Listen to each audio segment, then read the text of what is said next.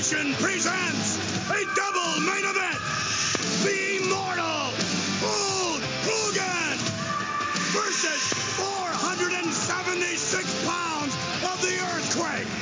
Plus, World Wrestling Federation champion, the Ultimate Warrior, defends against ravishing Rick Rude in the confines of a steel cage. It's SummerSlam. Speaking of our social media, today I posted a picture of a beer that I'm going to open now, which is called the Thundertaker by Brew York. So there you go, lads, there's the can. Yeah, there it is. It is a Cryopop and Talus Pale Ale, whatever that means. Never have I been so sure that I'm not going to like a beer that I spent £4.50 on, based on the can. So hang on, let's just have a little go. Hopefully the back picks up. That's classic can opening.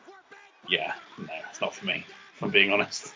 Maybe you'll like the second sip and the third sip more. You know, maybe a grower. You never know. Maybe like halfway through The Undertaker's career, things will pep up in the second half. Who knows? When I saw this in Corks in North Street, a rather nice beer shop, I went, wow, look at that ham hock! I got some very confused looks.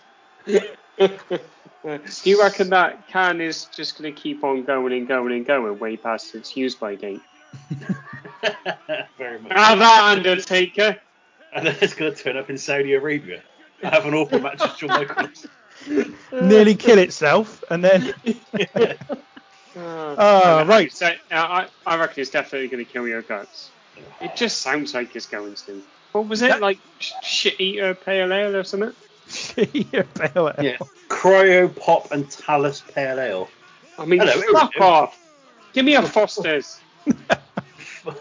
The fourth of four Survivor Series beers produced in conjunction with Yakima Chief Hops to showcase their new Cryopop, the most electrifying hop blend in the brewing entertainment. Designed to create a big hit of survivable hop compounds for an enhanced hop character, this beer is hopped with Cryopop and Talus. The flavour will hit you like a tombstone pile driver. Cryopop is a trademark of Yakima Chief Hops, used with permission. Okay, well, this is starting to get really boring now, so let's move on. Yeah, I agree.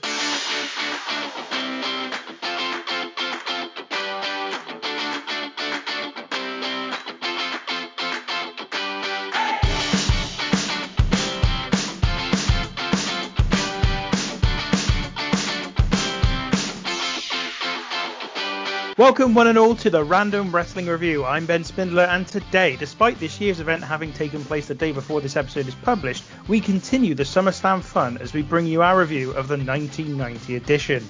Joining me is Old Man Sam Kerry, who has spent the last week inquiring as to the personal services provided by one Daniel Bryan, but has found, much to his chagrin, that Bryan's whoring days are over following his departure from WWE. Old man, how are you? Let's be honest, I think we're just about to find out that his whoring days are most definitely still in business, because he's going to be whoring himself out to AEW by the time this gives out, I reckon. But I'm good. Obviously, it's an exciting show this week. So we've had some very able substitutes who've performed tremendously, especially in the game, although still lost out to the regulars. But beautiful to have the trilogy of sex studs back together. Well, that's true, because we are also joined by the returning Tom Smith, who has completed the meagre amount of paternity leave that society allows and has now been thrust back into the spotlight to help us analyse another wrestling show. Tom, great to have you back, even though you'll have no idea what we were talking about with regards to Daniel Bryan then, because it largely references last week's episode, which has not yet been released. How are you? Yeah. Very good. I did wonder what was going on there. It did actually lead me to looking onto Daniel Bryan's Wikipedia page, and there's a tremendous picture of him wearing a cape, which I very much recommend you guys both look up, because it's a very powerful image. I'm doing well, and it's before I wanted to go into this. There's a bit of a disclaimer, obviously, as you said, I've become a father for the first time, and when you become a father, you reevaluate things. You may have thought to yourself about taking a little bit of a stance, and I feel like I may have been a little bit too harsh on one particular wrestler we've talked about a lot, but because I know now what it means to be a proper family man, which is why I recount everything that I've said about Ricky the Dragon Steamboat. He is a great father, a great husband, and a great man. All of a sudden, we're going to get Tom bringing his fucking kid onto the show. Yeah. One other thing, fuck Ricky the Dragon Steamboat. I hate him. Yes, he's gone in on him. I'll never sing his praises. The boring cunt. Yes. He is well and truly here again with us. And what's this all about this year? Because, as I said, this will be airing the day after this year's SummerSlam. Why is SummerSlam on a Saturday? What's going on? And maybe the bigger question should be, why aren't all wrestling pay-per-views on a Saturday night? I'll be honest, I was going to correct you because I was like, this goes out on a Sunday. The bloody Tinky's lost his mind, silly shit. I would imagine that it was just something that happened, and then they were like, you know what, Sunday's a good day. It's just inconvenient for everyone. Let's put it on then. Yeah, I've always kind of wondered that myself as well, especially considering that like during certain times of the year it's coinciding with like the NFL. I don't know, maybe it's just one of those things, isn't it? Like you get these weird traditions. I mean, why does football kick off at 3:00? Well, most of it doesn't anymore on a Saturday, but why does that happen? I guess it's just something that happened. It must have obviously been a successful formula. So must have found. I mean, what would the earlier pay-per-views have been? Something like some of the Starcade stuff, I suppose. Well, no, the first pay-per-view was the Wrestling Classic. Of course, yeah. The same year as the first WrestleMania, but that wasn't actually a proper pay-per-view. But in fairness, those early pay-per-views weren't on Sundays. It was only kind of later on that they've been on Sundays. I don't know. I'm not sure. Well, there you go. You heard it here first. Not sure is the answer to that question. Groundbreaking. Now, as I said, we are talking about SummerSlam 1990 today, which, Tom, is right in your wheelhouse. What a time to come back. Yeah, well, there's a reason I came. Spoiler alert, you boys already know this, but I actually watched the wrong show in preparation for my comeback. I thought I'd missed all of the SummerSlam shows, so it was a bit of a treat. Also, I'm going a bit old school with it. I haven't taken any notes about this show, and I'm very sleep deprived. So I think I'm going to need you boys to fucking hold my hand a bit through this one, because I'm just looking at the card now. I can't remember the first half of this card whatsoever. So this is going to be very exciting. As if any of that is different to usual. Typical. Now, my word. Now, if you haven't done so already, please give us a follow over on Facebook, Twitter, or Instagram. We can be found at RWRPod UK. If you're over there with us on Twitter or Facebook, that is the best place to find out the subject of our next episode. And if you follow us on Instagram, you might occasionally see us post a random picture now and again. Either way, it's top quality content every single time. We are covering SummerSlam at 1990 today. So, guys, what was your preconceptions, your expectations going in? Why don't we start with you, Tom, seeing as you're back today? You can imagine what my expectations were. I was very excited about this. This is pretty much bang on in my wheelhouse. 87 through to 92 roughly is probably my favorite era. I was thinking to myself at the time, I was wondering if they were going to start to see kind of the end of Hulkamania running wild, as the start of Hulkamania running wild, because I can remember, I kind of think of obviously Hulkamania peaking around about 87 and kind of petering out by the end of like in this period in 1990. So the main thing I was looking out for was to see, is Hulkamania still running wild, or is it merely running around the pen like a free-range chicken? You know it's going to die, but it's had a good life. Lovely, philosophical, and one for the vegans. Lovely stuff. Old man? Yeah, I was looking forward to it. It's been many years since I watched it. I was slightly, I don't know, like I thought I might have had some rose-tinted speckies on when I watched this as a kid. Because, I mean, this would have been probably when it was, I would have watched this 91, 92, I reckon, or in a video. So I was a little bit concerned, I'll be honest. And like, it's Ultimate Warrior and he's champion, isn't it? I don't want it, lads. I don't want it. This stupid, horrible cunt. I think I have watched this like a ton of times. I had it on VHS, and I would have bought that in about 95, probably 96, something like that.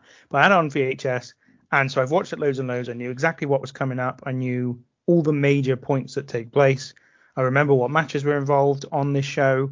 But I was interested to see if it still held up to what I had previously thought of it. And what I had previously thought of it was okay. But that was about it, all I could say. Brilliant. So who knows? Is it gonna live up to that, or is it gonna go one better? You never know. It might go one better than that. So we'll see. I don't know how it can get better than those lofty heights of okay. I tell you what, I'm really hoping this is Okay. So we start by finding out that our commentary team for the evening is Vince McMahon and Rowdy Roddy Piper. And I think, if we're honest, we have to get this out of the way in terms of our assessment of their performance as soon as we possibly can. And on this occasion, I think we can all agree that our concerns are most definitely not with Mr. McMahon on this particular occasion. Oh man, anything you want to say straight off the bat? Well, the crowd are electric for the old Piper, for the old hot spot. And my concern immediately, who's the heel? Who's going to be the heel? How are we going to get any stories? It's all right, we're not going to. That's what I realised very early on. I was like, oh, we're just not going to. Started hot, started enthusiastic. Like I said in the build, I was a little bit trepidatious. This did kill some of my enthusiasm. I enjoyed Vince, and as you said, Tinky, but that's not what our concern was. Our concern is Roddy Piper in our area for 2.5 hours talking absolute shit, which is what we got, including something that we will discuss, I'm sure, Tinky, in the next match, in the opening match, which is something that I remember you and I watching years ago around at my parents' house and being like, hang on, what was that? What did Piper just say? So, I think a way to describe Piper on commentary is problematic. Problematic is the word I would use. It's not just in one match. I've noticed it in about 3 or 4 matches during the show. He is problematic, as you say. That is the word. We'll get there. We'll get there. It starts with the Rockers against Power and Glory. It's our opening contest. It's a 6-minute match, and it ends when Jannetty is pinned following Power and Glory's excellent suplex splash combination. Tom, how did you feel about this one? It was all right. So I was impressed by how over the Rockers were. I was disappointed with the fact that Power and Glory didn't put their arms up in the wrong order like they did at WrestleMania 7. Shawn Michaels is not featured in the match at all. Presumably he's lost his smile. He's out there selling it like a champ. That he's lost the smile, which is, as you said, oh man, we all know your smile is contained within your knee. So he's down there selling it constantly, and it's basically a handicap match. There's not really much to say about it. The Rockers are very over, they're very popular, as I said earlier, but there's not really much to it. The bit that I want to talk about is the bit that we alluded to earlier, is the bit of bizarre commentary that Roddy Piper does when Slick's on the camera, and he goes, "There he is, it's Slick." And like, the fuck is he on about? How much has he drank before he's come out, and how racist has he decided to be before he's come out on the show as well? Because that's what it very much comes across as. It certainly does. I actually don't know if it is this match. I think it's a later match, if I'm honest, that he does that particular thing. But we can pretend it's this match if we want. Yeah. Yes, he does direct that towards Slick, and it definitely does feel as if he's drawing upon some kind of racial stereotype of some kind when doing so. And I might have been able to give him this time around the benefit of the doubt, having watched it, because when we saw it was a long time ago when we noticed that before, Tom. And I might have been able to give him the benefit of the doubt if other things didn't happen during this show that he says. So I figure, no, he's just being a big old racist. I'll be honest, I didn't pick up on any of that. What did you pick up on?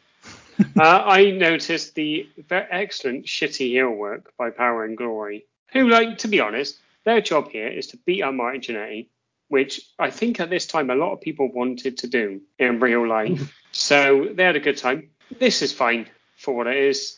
Shawn Michaels, I had a little look. He's got a knee injury, went off for knee surgery after this. My main thing from this is Marty Jannetty. Has he always looked 50? Because I was looking at him, I was like, he looks like a good old tanned kneecap that's just been out in the sun a little bit too long. That's what he looks like. And I looked at a picture of him that was from 2012. Looks exactly the same. And I don't know if that's a compliment. I don't think it is. I didn't notice the similarities between Marty Jannetty and a tanned kneecap, I've got to be honest. Well, that, to be fair, your kneecaps are probably so white you haven't seen a tan kneecap in years. It's probably true. True. Do you know what? He's not wrong. He does look a bit like a kneecap. But he told you, Tinky, you shit house. Well, I said I didn't notice it. I didn't deny you were right. I just said I didn't notice it. It's a strange old match, this, because obviously they're trying to accommodate the fact that Shawn Michaels has got an injured knee, so he gets attacked before the bell by Hercules, and Hercules hits him in the knee with the chain to kayfabe the injury. And so then Jannetty carries the whole match. It's only 6 minutes long, but that 6 minutes is really enjoyable. It's really fun. It's really fast paced. The fans are really into it because the Rockers are massively popular. And so it's fine. They give Power and Glory the victory. We know that they don't go on to any great heights, having seen WrestleMania 7 and the treatment they got there. But, it's decent. It's a decent little contest. It's just a shame it's only 6 minutes and Shawn Michaels wasn't really able to contribute. But what I want to know is as well, is I was thinking about this with the Rockers. Out of curiosity, can you remember, you did the game 2 weeks ago, where you did the 50 best tag teams that WWE had published.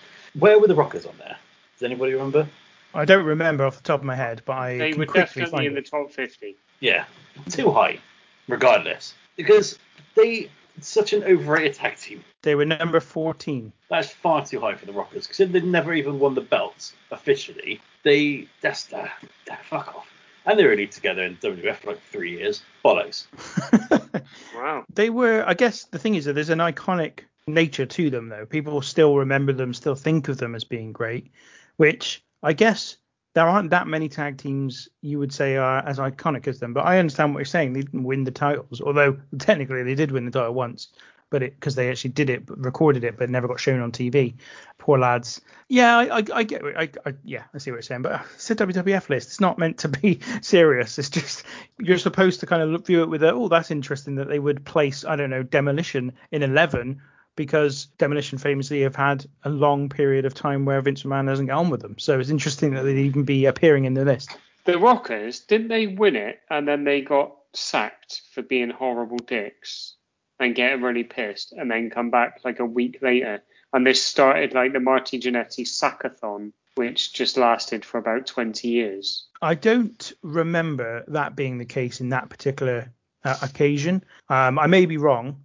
As I understood it, the match wasn't particularly good, even though it was with the Hart Foundation. They did a lot of, they messed it up a lot, and it required so much editing that they decided just to not show it in the end. And then they had the Hart Foundation keep. That's my memory of it. But you might be right. There might be something behind that. And, well, it's Michaels and Jannetty. They were two of the biggest dickheads going. So probably was the case at some point at that time. The Rockers, more like the Cockers. The Cock Knockers. the Bellends. The cunts, right. Can I quickly just one last Marty Jannetty thing? Yeah. Just on Google Images, because I wanted to verify this kneecap thing. And he posts some mad shit on social media. There's this one from April 21st, 2019. Of all the things I've ever done in my life, and it's been a whole lot, some of the shit doesn't even matter if you don't believe it. One thing I've ever done, I've never had sex with a blind. Oh, I tell you what. The blind? Does it? I mean, I'm assuming. I don't want to make a massive assumption, but I'm assuming he's talking about somebody who is blind rather than the things that cover your windows. Yeah. I don't know. And if he hasn't, what a weird thing to gloat about. I'd be like, I've never fucked a door. Well, to be honest, Tom, in your case, we know that's a lie. No, I've got some bloody sexy doors in my house. Yes. Well, no, the funny thing is, if he is talking about the blind, i.e. the blind that covers his window, that means that he has had sex with practically every other item in his house. Yeah. Because he specifically called out the blind. I don't say. Imagine being on the other side of that blind. You're just like walking down the street and you see this dick just carrying through the blind. And like, hang on, is that my Jannetty stick? Looks a bit like a kneecap. Yeah. A big old sweaty, dirty kneecap. So next up, we get a backstage interview. Spit in love juice. With Mr. Perfect and Bobby the Brain Heenan. Apparently, the match between Mr. Perfect and the Texas Tornado, which is coming up next, was only set 10 days before. Sean Mooney's the person interviewing them, and he asks whether it's smart to accept a challenge from someone who only challenged him so recently. And Heenan dismisses the question and says that the Texas Tornado is going to lose and that Perfect is absolutely perfect. let's be honest, there's one star of the show here, and that's Mr. Perfect's knob. You can see it in all its bloody glory, in all its power and glory. Thankfully, Heenan's wearing a tremendous jacket, and Sean Mooney's mullet is off the chain. So I managed not to just stare at Mr. Perfect's knob for however long this segment is. And also, only booked 10 days in advance. That's long-term booking in WWE nowadays, isn't it? A 10-day build? Don't mind if I do.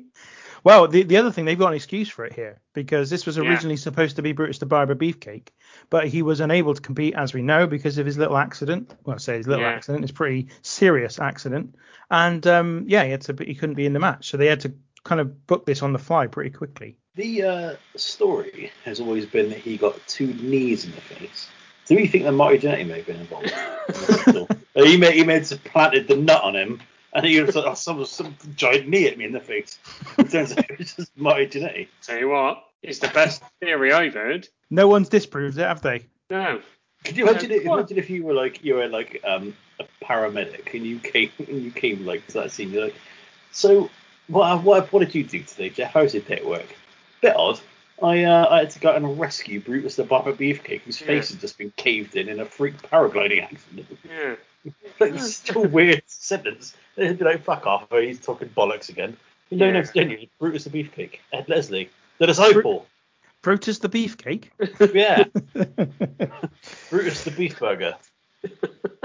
Also, we get a backstage interview where Mean Gene Oakland is with Texas Tornado. He says that the only tornado that Perfect needs to worry about is the black cloud hanging over his head. He then says he's going to become the Intercontinental Champion. I will be honest, both of these interviews had more. They did say more than what I've just suggested, but I struggled through taking notes as quickly as I usually do, and I couldn't get it all down. There's a nice bit where I can't remember if it's Mr. Perfect or if it's Bobby Heenan hitting their interview say they're not worried about tornadoes in Texas because they're very small and they don't last very long and they do nothing. And then there's a callback to it by Kerry von Texas in his promo, which was quite nice. Nice little crossover there. The Texas tornado is not very good, is he, on a promo? And I guess we may have covered this before already, but and we can talk about it a little more in the match. But it goes to show the power of booking someone strong, because in obviously like world class, the Von Erichs in general were massive, weren't they? Hugely over, massively over. And even though he is quite over in WWF, I can't help but think that he wouldn't have been that popular for very long in WWF. I don't know. I mean, look, we come to it because we're going to talk about the match in a minute. But in fairness to Kerry Von Erich, he was past his prime at this point. He'd picked up a very serious painkiller addiction as a consequence of his foot being amputated in 1986, and so it definitely lost more than a step in the ring. I mate, that's cheap. I didn't even mean it. And I'm going to stick it. All I'm hearing are excuses. All right, Piers Morgan. He's a snowflake.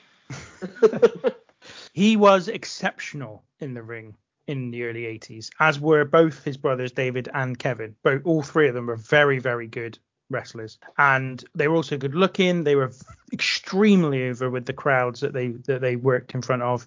And David Von Erich, before he died in 1984, was very seriously being considered as a future NWA world champion and was widely expected to beat Ric Flair at some point in the next 6 months.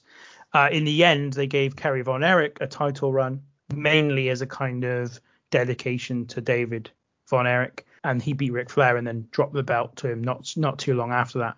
So I don't know. I think there's an argument to be made here that you aren't seeing Kerry Von Erich really in truth here. This is a very much lesser Kerry Von Erich than when he was in his prime. Was Kerry Von Erich in many ways the original Rey Mysterio, in that he got a title run because someone died? Well, yeah, maybe you can argue. I'm sure there's been others. I'm sure there have been others, but I can't say for definitely he's the original. But do you think Mummy and Daddy Von Erich missed a trick by calling one of their kids Erich? Erich. That'd be great. So yes, we get Mr. Perfect versus Kerry Von Erich for the Intercontinental Title up next. This one is only 5 minutes long. It ends when Perfect slaps Texas Tornado and taunts him in the corner. Mr. Perfect turns around to gloat. Texas Tornado kind of comes out of the corner looking like he's ready to take Perfect on. He applies the big old claw, then hits a spinning punch to get the pin and become the new champion. Tom. Mr. Perfect is amazing. Dick and all. Again, I'm not saying anything. It's bumping all over the shop for him. Now, I know I've criticised people like Dolph Ziggler for doing much similar, but it's different. The way that Perfect does it, he does oversell some stuff, but he just does it at the right times, at the right opportunities, and it doesn't ever seem like gratuitous and over the top. It just seems like he's really, really making his opponents look as good as they can possibly be, which, as I kind of said earlier, I don't think is a very particularly high bar for Kerry Von Erich at this stage in his career. But yeah, it's a fun little match. Obviously, it doesn't last for very long. There's nothing to particularly dislike about it, I find. But I also didn't think there was enough anywhere to really kind of keep me gripped in it as well. To be honest, I was just looking forward to seeing the Warlord coming out soon at this stage, because I'd had a sneaky peek at the matches underneath. So it was fine. It was fun for what it was. Again, the crowd are quite hot for Kerry Von Erich, which is always nice to hear. And as Old Man said, they're pretty hot throughout the entire show. But yeah, and it's interesting that the kind of post-match promo that they do at the end with Mr. Perfect, and where he's very angry at losing the title. And I quite like that because, like we said before, it shows that people care about it happening. I thought this was all right. This kind of, it's hard, isn't it? Because I didn't know about, Kerry Von Texas and his 1 foot or his painkiller addiction. Don't really know anything about him apart from the fact that he passed away a couple of years after this. But this is all right. This reeked to me of Mr. Perfect having an injury, which obviously wasn't the case, which is why I thought it was so short. 'Cause the crowd at the finish are incredible.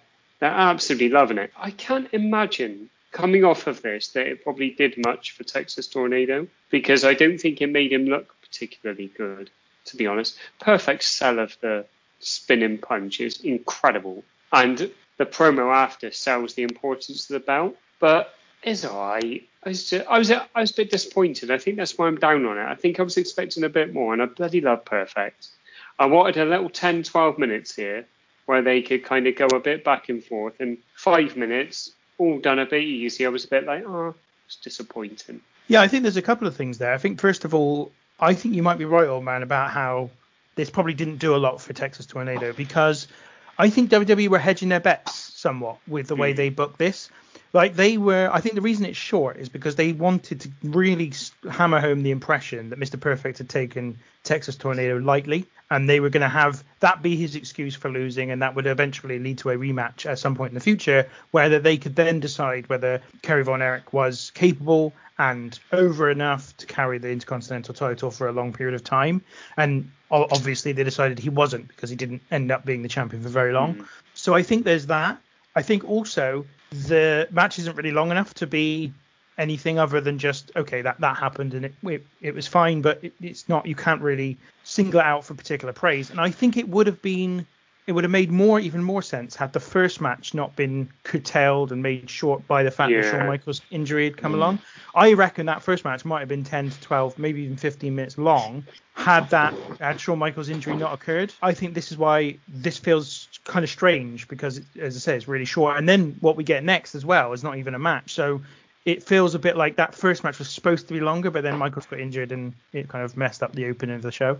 It's a bit of a crap start, isn't it? That enthusiasm I had that Piper knocked a little bit out of me. These first two matches after this, I was a little bit like, well, obviously you can't help Michaels being injured. It's selfish of him, because he needs to think about what's going to happen down the line. 31 years later, 3 studs are going to be talking about it. But yeah, and then the second match, I was a bit like, is this going to be what it is? And then Mean Gene starts talking about Sweet Sapphire. Before we move on to that, there's a thing I also want to say about Kerry Von Erich here. Obviously, this is another, I think this signifies quite a key moment as well in the territories age, because the reason Kerry Von Erich has now been signed by WWF is because his family had sold World Class to the Memphis-based territory, CWA, which then created the USWA, which is what they would end up being called until their finish in 1997.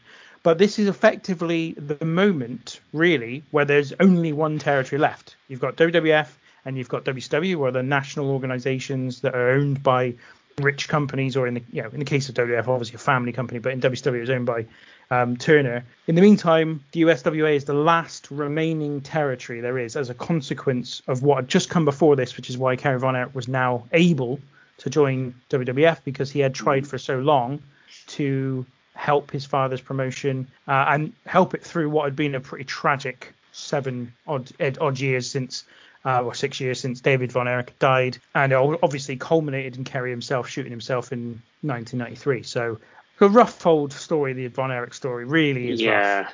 Really, really rough. There's an episode of Dark Side of the Ring about them, which is it's very good. It's quite harrowing, but it's a very, very interesting watch, and you do feel really, really bad for Kevin Von Erich, the remaining member of the Von Erich family, and the kind of weight on his shoulders of being the sole remaining member of the Von Erich family, and it's very, very sad. It's worth a watch though.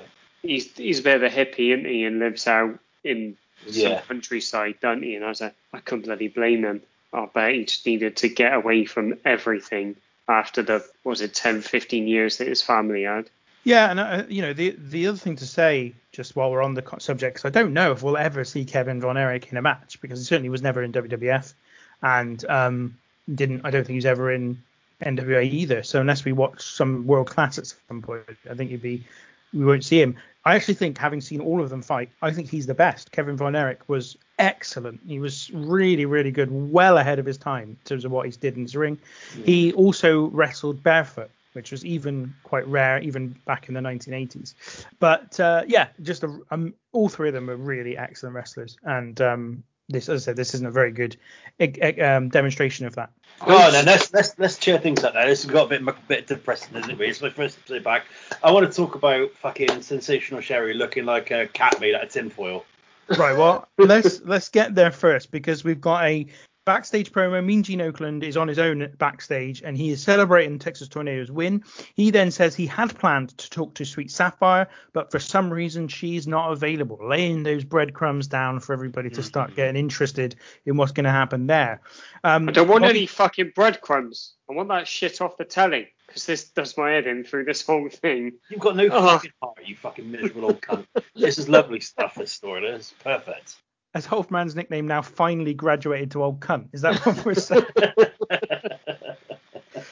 So Bobby Heenan and Mr. Perfect then appear, having got back from the arena. They arrive backstage and are very unhappy that they've lost the IC title. Heenan says that it's the worst officiating he's seen in his life, and Perfect says he'll get the title back soon. Next up, Sensational Sherry comes to the ring for her scheduled match with Sapphire, but when Dusty Rhodes' music hits, she doesn't materialize. The music then plays again. She still doesn't materialize. Roddy Piper during this segment keeps calling Sapphire Sapphire, keeps saying. It's really strange. Then Rene Goulet comes out, your favorite, Tom. Yeah, there he is. With his hair. Says he relays some message to Fink, and Fink says that if Sapphire doesn't come to the ring in the next 30 seconds, she will forfeit the match. Sherry counts down the final 10 seconds, and she is declared the winner by forfeit.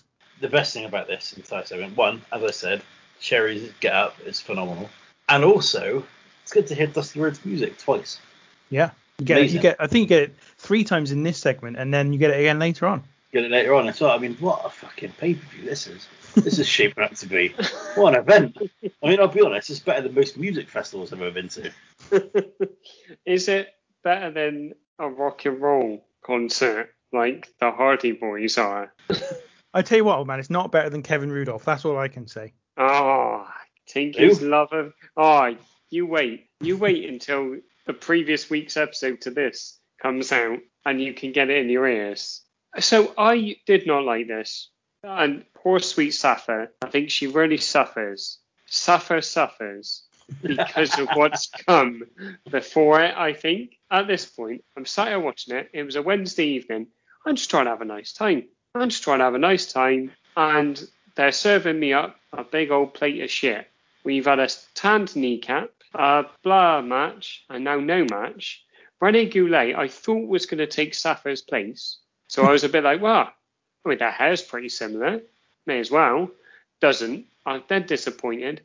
And then they go backstage, and they're talking to Dusty Rhodes, and he is selling his little heart out, and he's looking for Sapphire.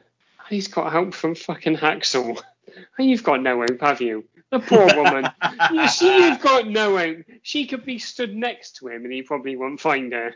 Yes. So backstage, after Sensational Sherry has been declared the winner, Gene Okerlund is with Dusty Rhodes. Dusty says he's been looking everywhere for Sapphire, but he can't find her.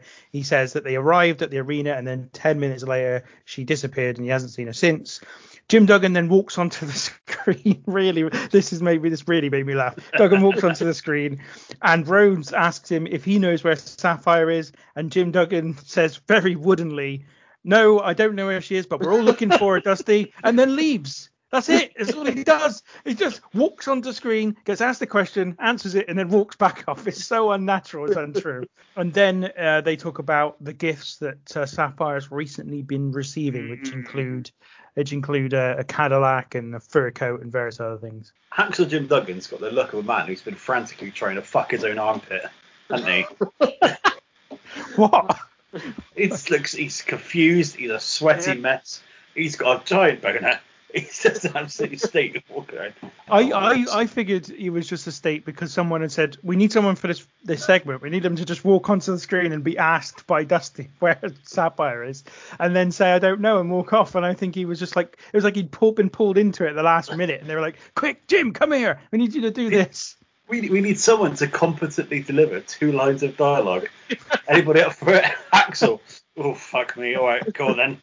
Give it your best, Jim. Has he even got his 2x4 in his hand? Don't know. Can't remember. I don't think he has. Well, although, according to Tommy, he's got another 2x4 in his hand. It's bloody cock! And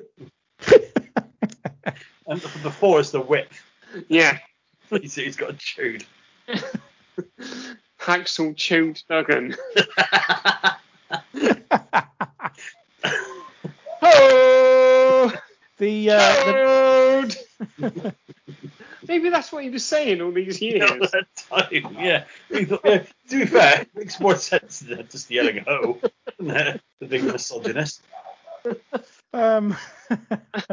So the next match is the Warlord versus Tito Santana in another 5-minute match, and this one ends when Warlord blocks a slingshot out of the ring and then hits a running power slam for the pinfall. Old man, your thoughts on this one? Well, Tito Santana's music is fantastic. Obviously, that just goes with the territory. This was, I'd completely forgot about this, but I blocked it from my brain. This is where Piper makes a couple of racist, stereotypical comments about Mexicans. Yeah, he does. So he, I think he calls Tito Santana a bean flicker at one point. And I'm not sure what he's getting at, but well, he says. He won't call Tito a taco bender or a bean eater. A bean eater. Which makes more sense, because bean flicker, I was like, what's he getting at? Is he good with the ladies? Here he is in the old bean flicker. Anyway, back to the match at hand. Let's bring it back, lads. So this is alright. This is designed to make Warlord look like an absolute titan. And who better to do it than Tito? Who better than Tito? No one, basically. And that's kind of it, really. Warlord's still crap, even with Tito in there. But you know what? It works because in about 9 months' time, we're going to have a lovely little match between him and the Bulldog. And this, I reckon, was the match that turned it for the Warlord. This was, of course, Steve Austin before he lost all the weight. I'll tell you what. If Steve Austin's neck was like Warlord's, I know I commented on how broad his neck was. I don't think Owen Hart's legs would have spread wide enough to get his head through his legs to break his neck. Maybe. Again, we've discussed this before. I prefer the Warlord in Powers of Pain, for being honest. We all know this. Yeah, what old man said. Just one little note. I love the old British Warlord used to do it as well, the old running power slam. Love the little bit of protection. Tuck the head on the running power slam. Lovely old job. That's all I got, boys. Well, do you know what Warlord used to do, apparently? He used to rub feces in his belly button and then shove their face into it. That's not true, is it? Hey, that's up to you to figure out. So let's go around and find the Warlord and sniff his belly button. Come on, Lordy, give us a sniff. Oh, that'd be awful if it was actually true and you did that. Oh, Yeah, no, you end up with Warlord shitflakes on your nose, you dirty sod. Yes, so as we said, this is where Piper's commentary really does start to become problematic. He does the Mexican stuff, and then he also does the racist noises towards Slick. He also says at one point, "I'll take a cab and 2 pizzas, please." I believe that's also in direction to Slick, suggesting I don't know what, but you know, he's all over the place here, Piper. He's not good at all, and he's problematic, as we've said. The 5-minute match, another one, it's fine, but it's all very kind of rushy through all this stuff, and I feel very much like that opener was really supposed to be longer originally, couldn't be because of Shawn Michaels' injury, and then it's let all this stuff down because, as you say, you've got a non-match, 2 5-minute matches. It's all just a bit throwaway, bit forgettable. I guess probably you'd have to consider at the time that the Texas Tornado winning the Intercontinental title was a bit of a moment when the IC title still meant something, in fairness, but overall not the best start to the show. No, it's my erection's pretty much gone at this point. I gotta be honest. Well, not surprised after you've been sniffing Warlord's belly button. Well, to be fair, that was the one thing that almost got it back up. But I just want enough fecal matter in there. So after this, we get a very, very short advert for the Survivor Series, which includes the great traditional Survivor Series music with the old saxophone. Lovely stuff. Sean Mooney is then backstage with Demolition for an interview. It's Axe, Smash, and Crush. They say it could be any combo of them defending the titles, and they say they will demolish the Hart Foundation. Mooney then asks them what if they beat the Harts, whether they'll defend against the Legion of Doom, and they say that the Legion of Doom are just second-rate imposters. Yeah, so they are, you shithouses. So, and really, in truth, like we've talked about this before, but let's be honest, it's the Powers of Pain who are the real rip-offs of the Legion of Doom, not really Demolition. They're quite different, Demolition, I think. Yeah, well, Demolition had the gimp tie, didn't they? Yeah. Which now I know, I'm pretty sure they did have a little. I'm pretty sure the old Road Warriors did have a little bit of the old S&M looks, and they had the old dog collars and big leather wristbands, but it wasn't full like gimp masks, leather shit on the way down, was it? In the same way. No. Although one thing I will say, I was delighted about this. Well, first of all, we'll come to that in a minute. But the promos are very, very entertaining. I thought it was quite good. I like the way that the Demolition members repeat themselves. So like Crush is like, it could be me and Axe, or me and Smash. And then Smash is like, could be me and Crush, or me and Axe. But they say 3 combinations each time. So they're like, you just said that already. Which is amazing. And I thought that the Hart Foundation promo was really fun as well. In particular, Jim Neidhart's part, where he's just so entertaining and charismatic. And people slag off Bret as a promo. It's a decent promo as well, his promo, and it's nothing special, but it's pretty good. Gets to the point. With all these late Hart Foundation interviews, I always think about something that Bret Hart says, I think on Wrestling with Shadows, where he says, I can't remember exactly when it was, but at some point he says that when they first got together, Jim Neidhart was the talker and he was the wrestler. And by this point, I'm like, so what part does Jim Neidhart play now? Because he's not either anymore. He can't. The bits where I've got my notes for this are backstage interview with the Hart Foundation. Bret says it's been a little confusing not knowing who they're going to face, but he expected to face the original members of Demolition because this is after Demolition have come to the ring, and so we now know it's Smash and Crush. And then Jim Neidhart says some crazy stuff. Bret Hart says it's just like Phil Collins said, tonight's been a case of 2 hearts beating as one. Yeah, which is not right. Is it? It's 2 hearts living in just one mind. So he gets it wrong. Oh, Bret, get your Collins right, lad. You know, you're the best there is, but get your Collins right. I just love the fact that Anvil's just a nutcase. He's just an absolute nutcase. He's just laughing. He's grabbing his beard. It's a bit of fun, this, and I think I just needed a bit of fun. I've seen Mr. Perfect Stick. I've seen Hacksaw Jim Duggan do some terrible acting. I know, and we'll get into it, I already know where this Sweet Sapphire thing's going. And I just needed a bit of fun. And old Neidhart, almost called him Duggan then. Too many bloody Jims. That's the trouble in this world. Old Neidhart, just a bit of fun. Just a bit of fun. And also, I was looking forward to the match. So they could have just stood farting for a couple of minutes. And I would have still been excited. Do the Hart Foundation come down with the leather jackets on? Yes. I would have assumed that because it's SummerSlam and it's in summer, there'd be no jacket required. Oh, fucking hell. Well, we should have felt that one coming in the air tonight. I think I felt. yeah. Well, I suppose the thing with me and you think is that we always take stuff at face value, don't we? This really is one for the kids, isn't it? That's it. I'm all out of Phil Collins songs, I'm afraid. Unless I can find a way to include Studio into this equation. So yes, this next match is for the tag team title. It's a 2 out of 3 falls match. It features Demolition defending their belts against the Hart Foundation. Tom, you got your arm up. That's very polite of you. It is, just because before we get into the match, I want to acknowledge that for the first time I've ever seen a Demolition match on the WWE Network, they've actually got their music, which is lovely, because I always complain about it not being on there, and it is. Why? What is going on then? So, because I didn't notice that it was there, I didn't notice that it wasn't there, but if that's the case and it was here then and it's not usually there, why is it not usually there? No idea. There's also another bit of weird confusion with someone else's entrance music later on as well. Yeah, there is. Very odd. So this one is 14 minutes in length. The first fall goes the way of Demolition when Demolition hit their finisher and pin Hart. Then the second fall is won by the Hart Foundation, as you might imagine, when Bret hits the Heart Attack, but Crush stops Hebner from making the count, which earns Demolition a disqualification to make it 1-1.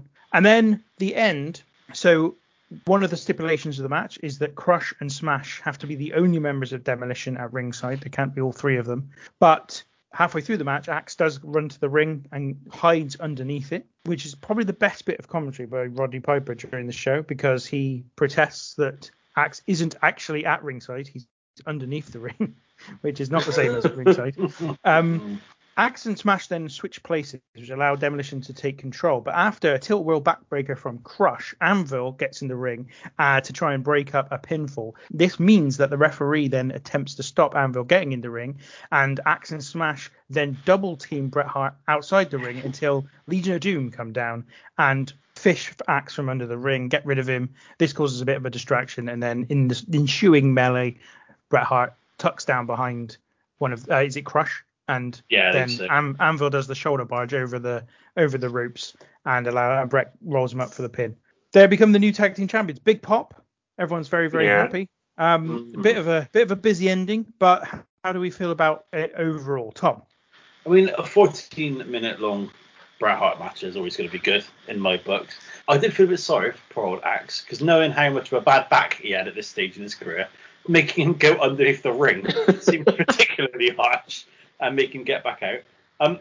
It's quite good. I quite enjoyed it. Like, as I said, I'm always going to, but I was coming a bit I did like the bit with Bret outside playing possum, although not really acknowledged, but he was, because I know what it looks like when Bret's playing possum. Was great. I like just the Hart Foundation always did quite cool double team moves. Like there's a bit where Anvil kind of gets Bret Hart from the second rope. Bret's like on the second rope and Anvil grabs him and like body slams him onto one of the members of Demolition like backwards. It's quite a cool spot. The Heart Attack's a really cool finisher. Yet so basic, but it just looks great because when Bret comes off of that clothesline, it looks like he fucking kills him when he does it, which is amazing. And apparently Vince McMahon made the Hart Foundation do that to him in a strip club once, and he probably took his head off. Apparently, I've always quite liked Demolition, despite the fact they're incredibly basic. They've never been great workers, and so they really thought they'd add a real fucking workhorse to it by adding Crush to the lads as well. And it just sets up. I'm going to kind of segue a little bit into the interviews afterwards, or the interview. It just segues straight nicely from Bret and Anvil winning the tag team titles, saying that they'll be fighting champions and acceptable challenges coming on, and then it segues nicely into a feud between the Legion of Doom and Demolition. There's a bit in the post-match interview where obviously Hulk can't help himself, but has a little tug on Anvil's beard, and the spikes from the shoulder pads keep irritating Mean Gene and hitting him in the nose, which is quite funny. And then it cuts to Sean Mooney being outside Demolition's dressing room, and he can't interview them because they're so angry. And he says, worth noting, they're not ranting about the Hart Foundation. They're ranting about the Legion of Doom and what they're going to do to them. So just so simple, really easy, but just quite well done. Gets the belt onto new people. They get to challenge someone else. The existing champion, the previous champions, go into a feud with the people they perceive to have cost them the match. Easy. You got two new matches, 4 new teams coming out of that in various different scenarios. Whereas now they'd have a rematch on Raw the next night and at the next 4 pay-per-views. So it's nice that that's kind of showing how it can be done. So to be fair, I'd watched 4 other matches with these lads. Bloody electric, this. Absolutely. I think I needed it. Like I said, I needed the Anvil promo because it was a bit of fun. This is really good. The wrestling's great. It's going to be. Well, it's in there. So you know you're going to get some good stuff. Anvil's great in this. I think Demolition are great as well. I love the old switcheroo. Absolutely love that. As much as I enjoyed the match, it felt like it was kind of plodding a little bit until that point. I kind of was like, oh, how are they going to get to the finish? And I thought the finish was much easier to follow than it was for you lads who put an absolute shift in explaining it. And I just thought this was great. Crowd lap it up. Like, it's been a long old road for the Hart Foundation, but like they say, the way that the crowd react just shows you can't hurry love. Very good. No, I agree with you, old man. I think this was really good, and I'm really happy that you acknowledged everyone, because I thought everyone really did well in this match. I thought everybody contributed really well. Even, dare I say, Crush. Even Crush. You know what? He bloody was as well. And I thought he must have been living separate lives, like from when he was wrestling every other match apart from this one. I remember this being a good match, and then thought, oh, is it going to be good though? It's still Demolition. Let's not get too carried away. And it's really good. It's a really fun, enjoyable match that goes 14 minutes, gives you everything you want. I'm sure Brett had a large amount to do with plotting it out and pacing it and all that stuff. But everybody does their job, and it's just really good. And the Legion of Doom do add to it. You know, them coming out, the crowd get really excited. And as you said, Tom, then they perfectly transition to this feud between Legion of Doom and Demolition, which would ultimately really be the end for Demolition. I know that they did appear at the following year's WrestleMania, but they really didn't do much after that point. They've obviously added Crush by this point, not because of an injury to Axe, by the way. It's because he had developed an allergy to seafood and had gotten ill at one point, and Vince was worried it was going to happen again, so he brought in a third member of the team. Really strange thing to bring in a third member for. It's very specific, isn't it? It's don't eat some fucking prawns, mate. Yeah. Really odd. And also, obviously, the problem was Crush was known for carrying bags of seafood with him wherever he went. It was actually a nightmare for poor old Axe. I bet he was, because he was trying to steal his spot, I'd imagine, all the way through. And then Axe left the company not long after the following year's WrestleMania, and he was then in a long dispute over the trademark to the Demolition team, because it was his original idea. But WWF ultimately owned it because he worked for them whilst he made the idea. And so it was just a long, protracted fallout between the company and Bill Eadie, who played Axe. I remember at the time when Crush turned up. I can't remember watching the actual debut, but I can remember having the WWF magazine saying about it. And obviously this is, 3 months pre-Undertaker. And being like, God, that guy's massive. Do you know what I mean? Just being like, oh my God, this guy is fucking enormous. What an enormous man. There's never going to be anyone bigger. Even though we'd obviously seen Andre before. But you know what I mean? Like, in context of us him being absolutely huge and being terrified of him. Yeah, and then it turned out to be Crush. And his name is Brian Adams. So you're not worried about him anymore. So at that point, I think is a good time to take a break. And we'll come back in just a moment where we'll cover the rest of the show. All right, we are back down to the locker room. This is a political year, and to tell you the truth, ladies and gentlemen, I would hate to be an incumbent. My goodness, the way World Wrestling Federation titles are falling tonight. First with the new Intercontinental title, and now new tag team champions. These gentlemen, the Legion of Doom, Hawk and Animal. What in the world were you doing out of the ring? Let me tell you something, Gene. Week after week after week, we've come out here and said we want Demolition, and you ignored us, Demolition. Well, now we hope you're mad. We hope you're good, man, because Demolition, we want you in the worst way. Tell them, Hawk. You've been running roughshod over everybody. Well, if you look roughshod up in the dictionary, you'll see a picture of us. You're micro mini men in a big man's world, and we're the big men.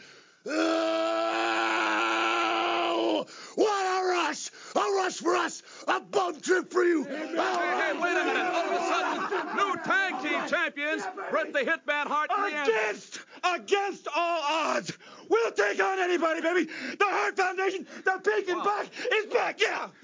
Bret the Hitman Hart. Behind these belts. We're not going to hide behind these belts. We'll take on anybody, anytime, anywhere. Where's the these champagne, belts huh? belong to the people.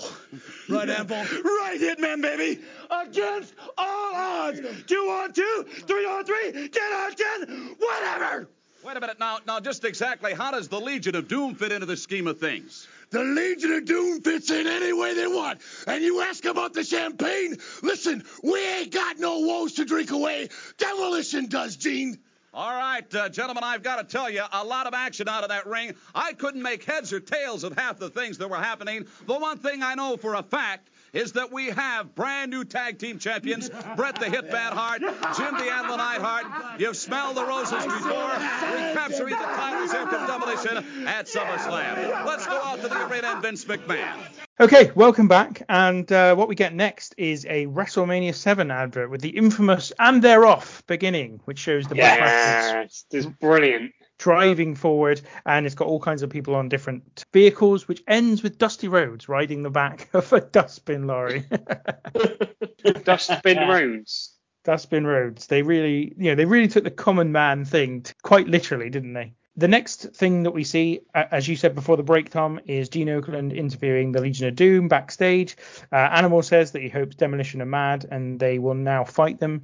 The Hart Foundation arrive on the scene and they say they'll take on anybody and they'll be fighting champions. And the four of them all have a little bit of fun with Mean Gene Okerlund. And there's also another Phil Collins reference where I think it might be Anvil says that they did it against all odds. Then, as you say, we have Sean Mooney outside Demolition's dressing room door where we can hear raised voices. And the door won't be opened. Lovely delivery. What's that from? It's from something. Oh, it's from Red Dwarf. That's what I was thinking of when I said it. What is it in Red Dwarf? What is it in Red Dwarf? Yeah, it's where the two Rimmers are shouting at each other, and then one of them comes into the bedroom and Lister says, "Everything okay? I thought I heard raised voices." And the door won't open as Mooney tries to get in. He's doing the old trick of holding the door handle and opening it and closing it to make it look like the ruckus inside is that crazy. Then we get Okerlund backstage with sensational Sherry. She says she can gloat all she wants as Sapphire was too intimidated to face her in their match. Sherry then alludes that maybe Sapphire has become smarter than everybody first thought and says that she's heard some rumors about Sapphire that she's unwilling to repeat. Any further comments on this? I know that, Tom, you already spoke about some of that stuff prior to the break. I have a point. So, Sensational Sherry, the cat lady, has not been very nice about Sapphire, but for some reason won't talk about these rumours. Just doesn't really make any sense to me. Like, well, hang on, you're slagging off. Slag off some more. Come on. I don't want this to go on. This is the one thing I can remember from this card from my youth. I don't want this to go on. Cut the agony. I put down that Sean Mooney's a pervert. That's what I put for his little stint listening outside. That bloody, like a little pervert listening to people have sex. Horrible little mullet as well, waving. Are you suggesting that Crush, Smash and Axe were having sex in their dressing room? What else are they fucking doing in there? You saw the garb that they're wearing. They're whipping each other to high heaven. Oh, God knows the sort of stuff they're getting up to. Jesus Christ. There is then a strange intermission bit where the screen fades to black and we get the SummerSlam logo come up. It only lasts like literally a second on the WWE Network. I wonder if this was a good 15 minutes or maybe 5 minutes or something in reality. When we come back from the intermission, we're with Gene Okerlund. He's then running down the rest of the card. So he's talking about the fact that we've got Jake Roberts facing Bad News Brown. We've got various other bits and pieces which I can't bother to go into now because we'll come to them in just a moment. But yeah, there's a weird sort of break in the show here, which I don't really understand. Then we get backstage Sean Mooney with Nikolai Volkov and Jim Duggan. This is all following the end of the Cold War and the new relationship between the US and Russia. And they cut a little promo saying that they're now in the spirit of cooperation following all of that going on, and Volkov is pretty much now an American patriot, which I think is a step too far. Yeah. Is this the period of the show where there's about 25 backstage interviews? Yes, back to back? that's exactly where we are. It's fucking mad, this bit. Like, I was thinking to myself, like, now, without wanting to give the game away, obviously you guys discussed when you had James on about the period, the fact that it takes quite a long time to put old Big Blue up. So why is this now and not before then? I guess obviously there aren't as many matches to talk about, I suppose, but it just seems like a really odd time, because then that means there's 2 periods in this card where there's loads of stuff not happening in the arena. Like, if you were in the crowd, you'd have been spitting feathers. I'd shit if I was in the crowd. I go back to the first match. I think ultimately this is all because the first match couldn't be 15 minutes in length, so you've had to fill a load of time. And I think this is what happens here, because we then get Gene Okerlund with Earthquake, Dino Bravo, and Jimmy Hart. We see some footage of Earthquake beating Hogan down on the Brother Love show. Then we see Tugboat being destroyed by Earthquake and Dino Bravo. And then Bravo tells Earthquake that he doesn't have to worry about anyone who is stupid enough to be in Hogan's corner for the match. In the midst of all this, Earthquake's actually cutting quite a good promo, I think. But there's just a lot of stuff flicking to different bits of footage. So we've got, obviously, Earthquake, 27 at this point, the obligatory mention of his age. Dino Bravo speaks, and I was like, this is the first time I can remember hearing his voice. Oh, Dino. And I thought, to be honest, I thought his promo was all right as well. I thought out of all of these little bits, this is probably the best one. But they keep mentioning how there's going to be 2 stretchers outside the ring. And I'm like, you know what? I get on board with that. Let's see if it happens. One thing we did miss before we move on. There's a bit where Mean Gene talks about the Jake Roberts Bad News Brown match. So they show the sewer rats. Bad News Brown has, which I can't figure out if they're real. They don't look very real, and they're not moving. But Mean Gene is delighted because Damien is in the shower. He looks like a dog with 2 dicks. Oh, Gene, talking about Damien, loves it. That is the best part of Damien's night. Yeah. Yes. I go back to this bit. There's not much to say about all of it, other than it feels like it goes on for a very long time. But I think it might have been, Tinky, back in your squash days with Alex Shane, when I think Alex Shane mentioned that Dino Bravo says Earthquake. He says it with and I can't unhear it. No. That's right. It's amazing. The mighty Earthquake. God, Dino, you're back in cigarette selling lunatic. And there's one more interview, which is Sean Mooney interviewing Jake Roberts. And there's lots of talk about hungry animals. And that was as far as my notes took me, because there was so much promo, so many promos. Yes. I mean, don't forget, before the break, we'd already had LOD and Demolition and the Hart Foundation, Sensational Sherry. We then had Okerlund talking about all the matches. Sean Mooney with Volkov and Jim Duggan. Then we had Earthquake, Dino Bravo, and Jimmy Hart. Then we had Jake Roberts. I said, I'm not taking any more notes. I'm done with these promos. Forget it. So I didn't take any notes. I completely forgot a bit as well. When Mooney's chatting to Haxel and Volkov. Oh, Volkov, he's a big old fan of Haxel. He says Haxel Jim Duggan is my idol. You imagine if that bloody chode is your idol. Bloody heck. Onto the Jake Roberts promo. It's all right. He is sweating. Oh, God. Like, I've rarely seen a man sweat in my life. And I've watched a lot of sweaty men. But, my God, this really takes the biscuit and then sweats on it. And then comes on it. And then eats it. So, the next match sees Jake the Snake Roberts against Bad News Brown. Has a special guest referee, which is Big Boss Man. Yeah. And where do I go with this? So, I've got to remember what's actually happened, and that is not. It's all right. I can do it. Oh, then old man's gonna take us through this one. DQ finish is a bit weak because it's crap. Because Bad News tries to leg drop Damien. There's a little scuffle, and then Jake scares Bad News with Damien. I don't know what happens because I was so annoyed by it because it's so crap. So I was here thinking old man would have it all together. No. He'd be able to string it. So here's what happens. I've remembered now. It's all good. So see, that's what you needed. An incoherent bold man getting angry about something. This was right. those promos, I knew I'd peaked at that tag match. My erection is basically inverted now. So what happens here is that Bad News Brown sort of knocks Jake Roberts out of the ring. He then gets back into the ring and grabs Damien. He goes to drop an elbow on it, but Big Boss Man manages to pull the bag containing Damien out of the way. Then Big Boss Man chases Jake Roberts out of the ring, grabs a steel chair, hits Jake Roberts with it, and gets disqualified by the Boss Man. Boss Man then attempts to make Brown go away, but Brown attacks him when he turns his back, and then Jake Roberts makes a save with Damien by draping Damien over Bad News Brown.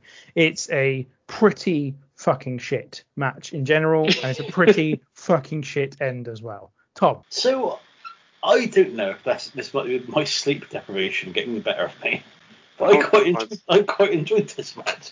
And the thing that got me thinking about it was that Tinky, cut his mic. He's gone.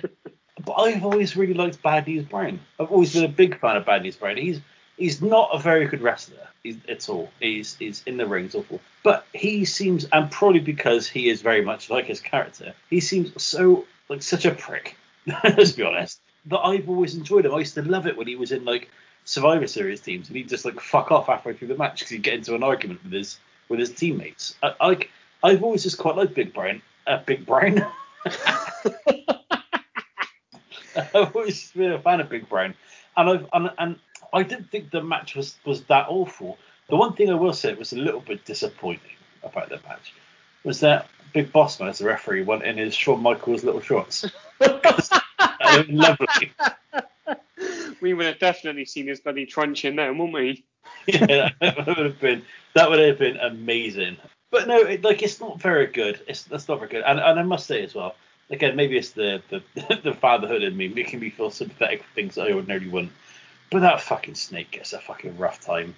Not only does it get, I mean, it's a big fucker as well. But not only does it get slung into the ring with its usual disdain as it ordinarily does, but like it gets fucking wrecked out. There's a bit where you can see that the snake's pissed off because Jake Roberts grabs him and then like chucks him down and he goes after him. I just felt really, and you know me, lads, I fucking hate snakes. I'm scared of them to death. But I felt really sorry for the snake in this match as well, because I was like, that's no way to treat an animal. Yes, this is another match that contains a bit of Piper stuff. So at one point during the match, Piper says that Brown's head is so oily that the Arabs will be after him soon. Bloody heck. Well, that passed me by. Jesus. Yeah, it's actually quite obscured because there's a lot of stuff going on at the same time, but he's talking about his head. And yeah, I just noticed it because it was just not a good...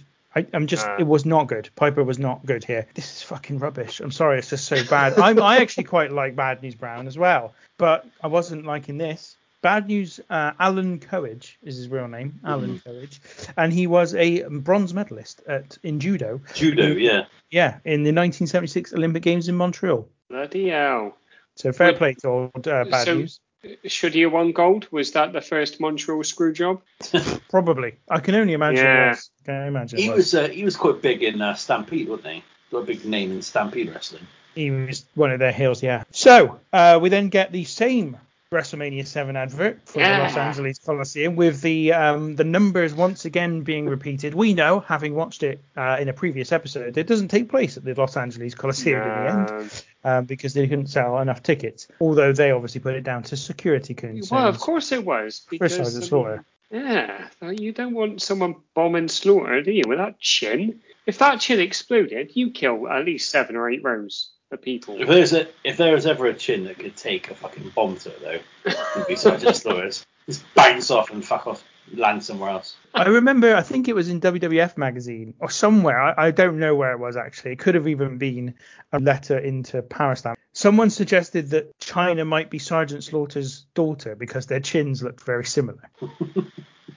And I think it was in Power Slam. Someone asked legitimately asked the question, thinking that, this is what wrestling does, isn't it? They bring people in as a character and then kind of don't tell you whether they're related or not. But anyway, then Gene Oakland is backstage with Demolition, and they say that the only reason that the Hart Foundation won is thanks to LOD. And I want to take the opportunity at this point, because we've still got more. In fact, there's fucking still loads more talking to come. I want to take the chance at this point to say that we have in the past bemoaned the lack of pre-match and post-match interviews on wrestling shows. On this show, it's way too much. Yeah. It's just way too much. They've got the balance all wrong here.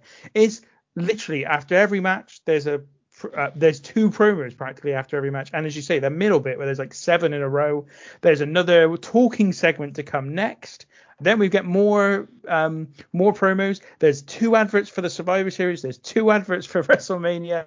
It is just way too much during the show. It's hard going. It's really hard going. It's hard going, lads. And that continues with what's next, because we get Brother Love's show with Sergeant Slaughter. Sergeant Slaughter is talking about how America has become weak, and he has recently been looking for a recipient of the Sergeant Slaughter Strong American Award, but couldn't find one until he looked into the WWF and decides to present Brother Love himself with the award. Slaughter says he's declaring war on Nikolai Volkov and says that America is too chicken to declare war. He calls Volkov a pinkoid commie scum. And then Slaughter says that if war broke out in the Middle East tomorrow, Saddam Hussein would kick our boys' butts. So Sergeant Slaughter already very much nailing his mast to the Iraq side of the first Gulf War. Yeah, any thoughts on the Brother Love show here?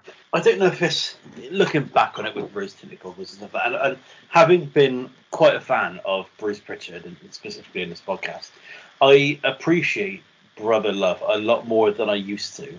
He is intolerable. It looks disgusting. His hair is foul.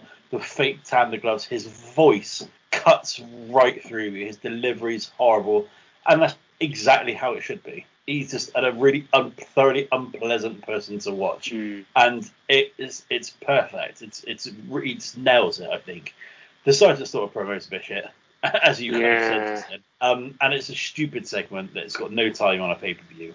But I just wanted to kind of single out big Brucey P for his performance as Brother Love in this segment.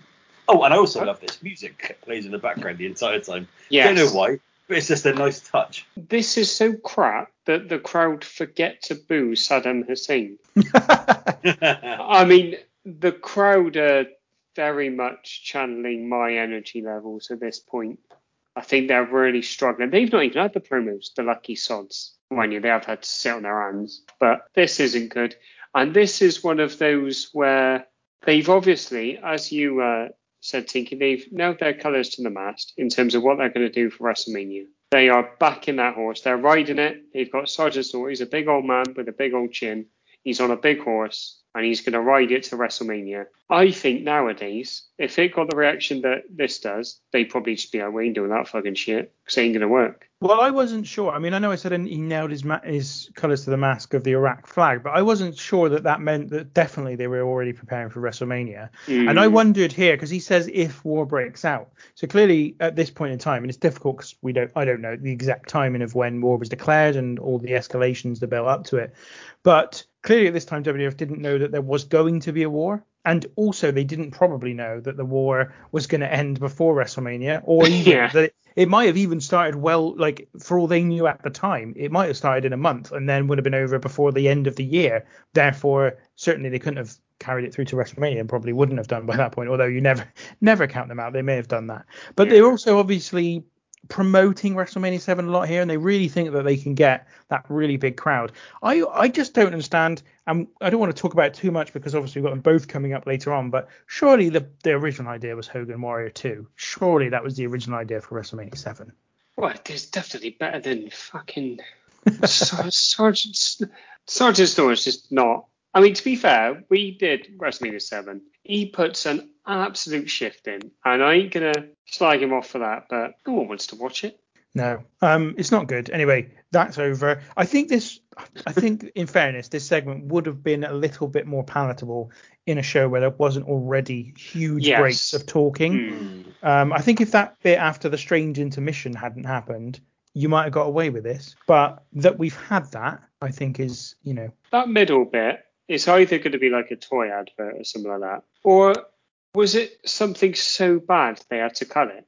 Well, they say, actually, like I think it's Oakland says, welcome back from intermission. So it feels like there's some kind of intermission that takes place. You need an intermission. You've done 1,000 promos. The crowd don't need a rest. I don't know what happened, but it's strange. So Sean Mooney is then next up backstage. Another Sean Mooney segment with Mr. Fuji, Mr. Saito, and Pat Tanaka. They talk briefly before they are interrupted by Gene Oakland, who is with Sapphire. He's managed to get hold of Sapphire, but he can't get a word with her as she slams her dressing room door behind her, refusing to talk to Mean Gene. That takes us then to ringside, where we get the Orient Express versus Jim Duggan and Nikolai Volkov in a match. There's a horse in the room. This match lasts 3 minutes and 20 seconds. The Orient Express cut the ring off on Volkov until Volkov gets the hot tag to Duggan, and he pins Tanaka after a football tackle finish. Tom, seeing as you were so vocal in your horsey way, what did you think of this one? I mean, it's fucking 3 minutes and 19 seconds too fucking long, isn't it, for a start? When you're relying on Nikolai Volkov to do the majority of the work in the ring, you're having a bit of a rough time, aren't you? There's a bit at the beginning where they sing the national anthem, which is terrible and glorious in equal measure because it's so awful. And like Nikolai Volkov, I think might have a little bit of a voice about him, but Hacksaw Jim Duggan certainly does not. Oh god, it's the highlight of the match is Mr. Fuji whacking Nikolai Volkov with his cane. That's the best bit. He just goes and just gives him a little jab in the shoulder with it. That's it. It is fucking crap. So the song they sing beforehand is "God Bless America," not the national. Yeah, and that as well. That's rubbish. And of course, Volkov's got a fucking voice. He's been singing his entire career before matches, but obviously previously doing the Russian national anthem. It's a tribute to Kate Smith, who, I'm going to be honest, I'm not up on American history. I don't know who that is. Who is it, old man? So she used to sing God Bless America at Philadelphia Flyers games, but she was also a big advocate for racial equality in America. And she was one of the first people to stick her head above the parapet when she made a statement about racial equality on the radio in 1945, just after the end of the Second World War. And she said how America should welcome other nations. So she's a bit of a good egg, and she's the best thing about this match. And my understanding is that I think she's been dead for about 5 years at this point. She sounds like a good person, so why are you giving that tribute to her to these shithouses? Well, that was going to be my next thing, is that she wasn't well served by this particular tribute. No. Well, yeah, she died in 1986, and to be honest with you, as much as it was probably sad for her family and for people who looked up to her, she should be glad because she didn't have to watch these two singing this fucking song. Let's go back a little. So we got Mooney Fuji in the Orient Express. Hang on. Mooney Fuji and the Orient Express. That has got to be a band name. Mooney Fuji and the Orient Express. Old Mr. Fuji's cutting his little promo, and he says Hacksaw's got one cross eye, but we'll hit him so hard he's going to have two. So I put for the match, short, to the point, as good as you could want / wish. And to be honest, this was a little pick-me-up after the run of promos that we've had and the Brother Love and the Sergeant Slaughter thing. I can't believe I'm saying that, having watched it, but it is. It's what I needed. I need some classy and reaction, and I got it. Well, we still have plenty to go on this show, so let's keep pushing forward, because after another short Survivor Series advert, the same as the one we had earlier on, we get a backstage interview with Dusty Rhodes for the second time tonight, who is trying to get Sapphire to come out of her dressing room but can't do it. He then says he's got to go off to the ring to have his match. Sean Mooney then interviews Randy Savage. He says that the rumors about Sapphire must be true and that Sapphire doesn't want to associate with herself with Rhodes. And he says he doesn't believe that Dusty is what the forefathers had in mind when they talked about the American dream. Seems a bit unnecessary, to be honest. Well, there's still more to come of unnecessary, shitting on Dusty. Well, yeah. So let's get there next, because after Dusty and Savage have come to the ring for their scheduled match with one another, Ted DiBiase appears on the stage and says that everyone has a price for the $1 Million Man. He says his money can buy anybody or anything, and he asks everybody to feast their eyes on his latest purchase, Sweet Sapphire. Sapphire then comes out in her fur coat and is given a bag full of money by DiBiase. DiBiase says that all the fans shouldn't be upset because she did what everyone else in attendance would do and took the money. Rhodes then goes to confront DiBiase, but Savage attacks Dusty in the aisle to get their match started. Before we get the match started, any thoughts on this segment? I would betray Dusty Rhodes for nothing other than that WWF bag that's got the money in it, because that fucking bag is amazing. I would love that, and that's all I got to say about that. Mean Gene. So Dusty Rhodes music again, we get it. It's good to wear it in a little bit of context. You had Dusty come down. Savage comes down on not the best throne. It's got to be said. He's carried down by some lovely topless men who look like they are, to be honest, they look like they're struggling a little bit. Not quite like the lads who were carrying down old Fabulous Moolah. Clash of Champions 90, was it? Can't remember. Slamboree 1993, Legends Union. Yeah, I mean, I was almost there. Can I just say, I'm not thrilled with the visual of DiBiase saying his latest purchase is a black woman. I don't like any of this, and I don't like it because it's crap, and I don't like it because it's crap. Well, the reason I don't like it is because, aside from what I just said, is because I don't know why Ted DiBiase does this. He's not in a feud with Dusty Rhodes. He doesn't want Sapphire from anything. And in fact, as I understand it, we don't really see Sapphire again after this point. So why has he done it? Waste of bleeding money. Well, yeah, exactly. Why has he done this? Why has he tried to pay off Sapphire? For what purpose? It doesn't make sense. Is it just I guess they probably explain it away by saying that it's just a way for him to show everyone just how rich he is and how much that everyone's got a price for him. But it just feels a little bit like, well, why have you done it? You don't want anything from her, so why have you done this? It would have made more sense if DiBiase had been in a match with Rhodes and then Sapphire had cost Dusty Rhodes the match to allow DiBiase to win. Then you could understand why he paid her off, because he wanted to win the match. And I'll go back to that WWF bag again. I can look over everything. I can look past everything. That WWF bag makes the angle worth it, in my opinion. I wonder how much money was actually in that little bag. I'm going to go Monopoly money. Oh, a lovely old job. I'm going to say that when DiBiase holds like the $1 bill, the crinkled $1 bill that he holds whilst he's holding the bag, that's all of the money that was in that bag. It's always odd when they just always have $1 bills, isn't it? Like, just get a 50. Someone's going to have a 50. Like, make it look a bit more impressive than ones. Yeah, it's just an odd one. I just don't get it. I just don't really get it. And not only that, but then it effectively means that we don't get a decent match between Dusty Rhodes and Randy Savage, because this is another very short 2-minute contest here where effectively when Savage attacks Dusty from behind in the aisle and takes him back to the ring, Dusty comes back into it, chases Savage outside. Savage hides behind Sherry. Then when Dusty chases Sherry, Savage hits Dusty with her purse and pins him, and that's the match, and it's done. And you feel like this is a feud that's been going since we know WrestleMania, because they have that at WrestleMania. They have the tag team match, which sees Savage and Sensational Sherry against Dusty Rhodes and Sapphire, and this is how you end it.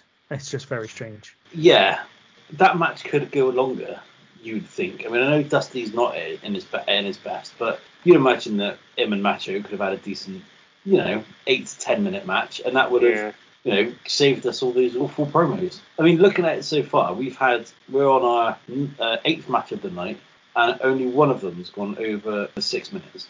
There's no need for it to be that short, unless there was maybe an injury in this match as well.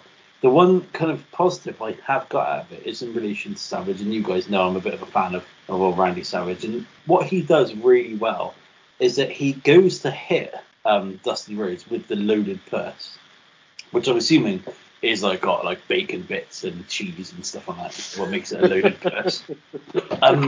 And he goes to hit it with it, and then the referee, either by accident or by design, turns around and he holds back a little bit, and then he waits for the referee's back to be turned, and then hits him with it. Just a nice little bit of in-ring psychology that Macho Man and only really good workers have, because a lot of would just go ahead and they just pretend that the referee didn't blatantly see it. Whereas it's that nice little bit of being aware of what's going on in the moment, and then doing a little bit of improvisation and hitting it. But that's about it. A very disappointing match. I was expecting more of this. I couldn't remember this match coming up to it, and there's evidently a reason for that. Yes. Yeah. What tops it all off is that Piper is very disappointed with Dusty Rhodes at the end. Very disappointed. He's calling him out. I just think, seems a bit harsh. He's just lost his pal and been walloped with a purse. I just think, just give the guy a break. Or just don't have this on the show. That would be my preferred thing. So Sean Mooney backstage then catches up to Ted DiBiase, who is getting into a limousine along with Sapphire and Virgil. He asks DiBiase why Sapphire is with him. DiBiase says that there is nothing that his money cannot buy. Dusty then arrives, but the limo races off as Rhodes shouts no into the distance. Then we get Gene Okerlund backstage with Hulk Hogan, so yet another talking segment. Hogan has Boss Man with him. He says that he remembers the attack that Earthquake and Dino Bravo did on him, and also the attack that they did on Tugboat. He remembers all the fans who wrote letters to Hogan at the behest of Tugboat to bring him back to action, and he says that he's dedicating the match tonight to Tugboat. The reason Bossman is there with him is that he is now going to be in Hogan's corner, where Dino Bravo is going to be in Earthquake's corner. Well, he actually refers to Tugboat as the Tugster. Yeah. Which I absolutely love. This is fine. This is classic Hogan fare, isn't it? He does say that he'll win the match, and you're going to take that as fact, because the Hulkster never tells a lie.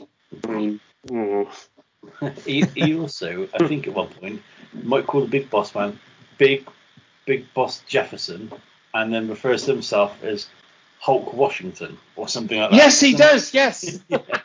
The old forefathers, the foreskin fathers. I tell you what, that's our fucking tag team name, isn't it? The foreskin fathers.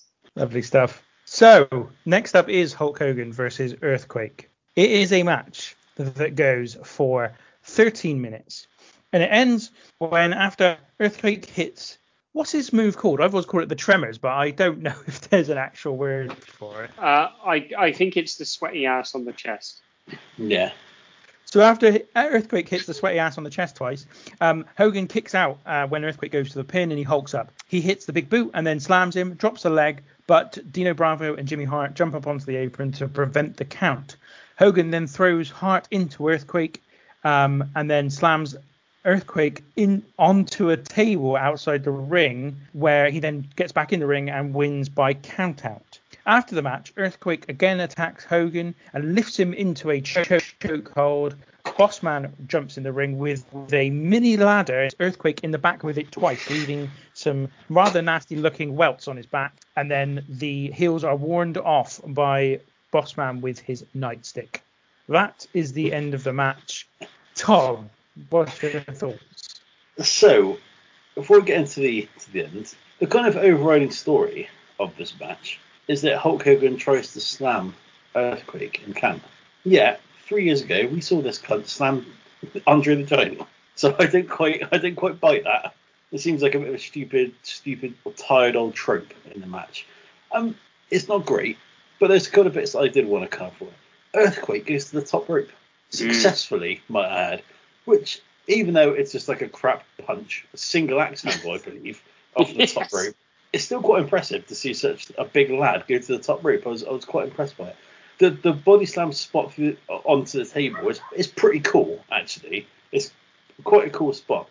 But then to end the match in a count-out as your co-main event just seems so crap. Knowing that the main event is a cage match, and especially a WWF cage match, knowing that there's not going to be a pinfall victory in that, it just seems odd that you choose to have Hulk Hogan win by count-out.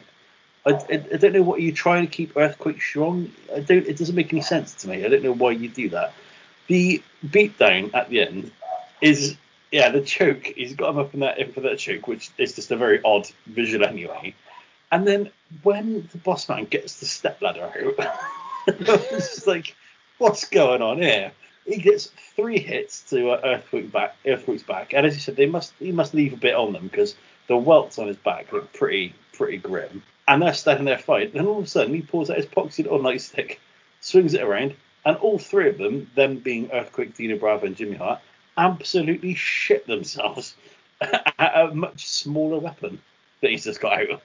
Doesn't make any sense. It's not a great match. Nah. This is classic Hogan fare. There's the obligatory bear hug, which like every Hogan match has to have.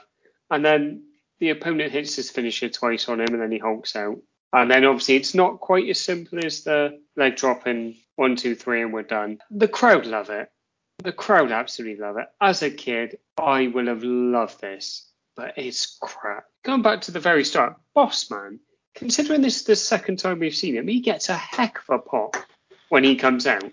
He gets the proper Hogan rub on the pop. The thing I forgot to mention, which was my highlight of the match, is when Hogan is in Earthquake's bear hug and he rips Earl Hebner's shirt in half. He just reaches across it and just rips his shirt off him. It's amazing. What a weird spot to have in a match. And it must be. I can't believe the Hulk Hogan. We saw how much trouble. Was it the Undertaker had ripping a shirt, ripping a Lex Luger shirt in half? That's a working shirt that Earl Hebner's got on. So I've got no idea why. He's like, tell you what, I want to get a bit of my midriff out. Hey Terry, you fancy having a little rip of my shirt open? It's just so bizarre. What a weird spot to have in a match. Well, it's not the weirdest thing in the match. The weirdest thing happens before the bell rings when Hogan comes out and he spits from the top rope to the outside onto Earthquake's face. Hogan just spits at him. I'm like, fuck me. This guy was king of the company. Yeah, look. Anyway, back to the match at hand. As I said, standard fare, not very good. Within this whole show, it's crap. But as a standalone piece of guff, absolutely fine. I'm on my last legs here. I quite liked it. I thought this was all right, this match. Of course. That's because you're a good man, Tinky. To be honest, I was really trying, because I'm with you, man. By this point in this show, I'm like, fucking hell, this thing just won't. What is going on? Like, it's just not. It's not keeping my attention. But I really tried to almost draw a line under everything else before this match and go, right, let's see what happens here. And for a Hogan match, and I do stress for a Hogan match, this is actually quite good. I think John Tinter works really well, works really hard, does his best to get something out of Hogan. I already commented that I thought his promo earlier was actually really quite competent. And it just was like, oh, Earthquake's actually quite talented guy. You know, he just, unfortunately, he's got such a look about him. Like, he doesn't look at all athletic. He doesn't look really at all scary or anything. He's just, by the age of 27, a balding, very overweight man that doesn't even look overweight in the way that Vader looks overweight, where you're like, oh, fucking hell, this guy means business. He just looks big. He just looks really quite fat. It's a shame because he's actually really talented, and I think this was a decent contest. He gave everything he could, and I think they did quite well out of it. Backstage, Sean Mooney is at it again with Rick Rude and Bobby Heenan this time. Rude says that Warrior knows nothing about a steel cage match, which he says is an advantage, and he will win the title tonight. He says that afterwards he'll be given a statue outside the Spectrum alongside Rocky Balboa. This is probably the best promo on the card, I think. I really like this. I just thought, I also think I knew they were going to speak to Warrior at some point, so I just grasping at straws. Well, this is another bit, because as you said, Tom, earlier on about the fact that they're now building the cage. So this is another bit where we just get a slew of talking. So first of all, Gene Oakland is with Dusty Rhodes, and Oakland asks him about what happened with Sapphire. Dusty says Sapphire took the money, that's fine. Says he's getting bad and he's coming for DiBiase. My kind of bit about this, Dusty Rhodes goes, Sapphire taking the money, it's fine! Doesn't seem fine, Dusty. No, it seems like you're quite annoyed about it, Yeah. being honest. You really seem to have been contradicting yourself a little bit there, lad. I think this was an attempt. I think this was an attempt by them and him potentially to reset in WWF and kind of give him a new fire and a new flame to like push his career somewhere else. I mean, it never materialized, but I think that's what they're trying to do here is kind of draw a line under what they've done previously with Sapphire, where he's been a little bit of a joke, and now kind of give him the fire and have him, you know, properly go back into something more, I don't know, competitive with DiBiase. How long is he there for, Dusty? Not a huge amount of time, maybe 2-3 years top. Yeah, and I can't, if I'm being honest, really remember anything else other than this. Really, do you know what I mean? Like, obviously, the Sapphire story went on for a bit, for, you know, a good 6 months or whatever. But it just seems really weird to me that I can't think of anything memorable about Dusty's run other than the fact that he is in a feud with like the Boss Man leading into Survivor Series 89. There isn't anything memorable about it. It's not. No. It's well past. It's a point where he's well past his best. He's no longer the star he used to be. Fallen on hard times, basically, just like Harley Race had done when we spoke about him. So I didn't. I'm sure subconsciously I made that connection, but I didn't make that that connection when I was saying it. Great accidental pun there, Tinky. So I just think this is their attempting to do that. It doesn't come off because obviously he basically leaves about 6 months after this, but you know, I think that's what they're trying to do here. We then have Lord Alfred Hayes at ringside, which James did reference in our previous episode when he is ringside talking about how quick they can erect the cage in a new record time. He's talking to the cage construction manager. That's what I was gone at this point. I think I was delirious. I was laughing my head off about this for about 3 or 4 minutes. Well, and also the camera pans to him and he starts talking and he's looking somewhere completely different, and then the camera has to move around to be in his eye line. God, Lord Alfred Hayes. I know we give him a bit of shit on the show because he is crap at his job. But fuck me, that for him is bad. Perennially crap, and he just keeps staying employed. I don't know what the fucking hell's going on. Then we got another backstage interview with Hulk Hogan where he promotes the tour of the USA that he's going to be doing in all new earthquake-proof buildings until Jack Tunney gives him a title match. Now, this is the reason why there was no proper finish of his match with Earthquake. He talks about chasing sharks. And I don't really know what he's on about. And I was like, No. I mean, obviously, John Tenta becomes Shark, but I don't think he's got a crystal ball. There's also a bit at the end of the promo where he revs up an imaginary motorbike and then zooms off backwards. The classic reverse gear on the motorbike. So good. You can say beep, beep, beep, beep. Then we get a little moment with Roddy Piper and Vince McMahon talking about the Hogan and Earthquake match and hyping up the Ultimate Warrior versus Rick Rude. Then we get another backstage promo, Sean Mooney this time with Earthquake, Jimmy Hart and Dino Bravo. Earthquake says he's not finished with Hogan. They show off the welts on Earthquake's back, and Bravo says no one can stop the Earthquake. Yeah, I'm trying to get through these now because they're even painful to mention, let alone watch. The amount of spit coming out of Earthquake's mouth is disconcerting, to be honest. And all I could think was, like, he's got to take off those pants that he's wearing, Earthquake. I just can't imagine the task that must be. Do you reckon he had to get Jimmy and Dino to help him? I don't want to think about it, to be honest. Go on, Tinky, just have a look. Just take a minute. We got time. We have not got time. So what we find then is that the steel cage is now up, and it looks worse for wear. It's got like marks all over it, like it's been used far too much. Old Blue Bars is suffering. Then we get Gene Oakland with the Ultimate Warrior. This is the joke that the Warrior says during this promo. Do you know what Rick Rude and Bobby Heenan have in common with the Liberty Bell? One is cracked and the other is a ding dong. And Oakland sells this like he's as funny as me. I didn't take any more notes about what the Warrior said. I just heard that bit. I had no idea what Warrior is on about, but he makes a great noise at the end of his promo. Can't remember the noise. It was probably... You're probably right. It is then time for our main event for the WWE title in a steel cage. The Ultimate Warrior versus Rick Rude is 10 minutes long. So this is my notes at the end of the match because suffering through fatigue here a lot. Rude gets in control of the match, but then Warrior hulks up because I don't know what his version of this is called. No. He does a series of clotheslines, a press slam, and then climbs out of the ring and wins the match. Russian Rick Rude, right? We've seen him. In fact, I don't know if we've seen him with curly hair, as we've been doing the show with the long curly hair.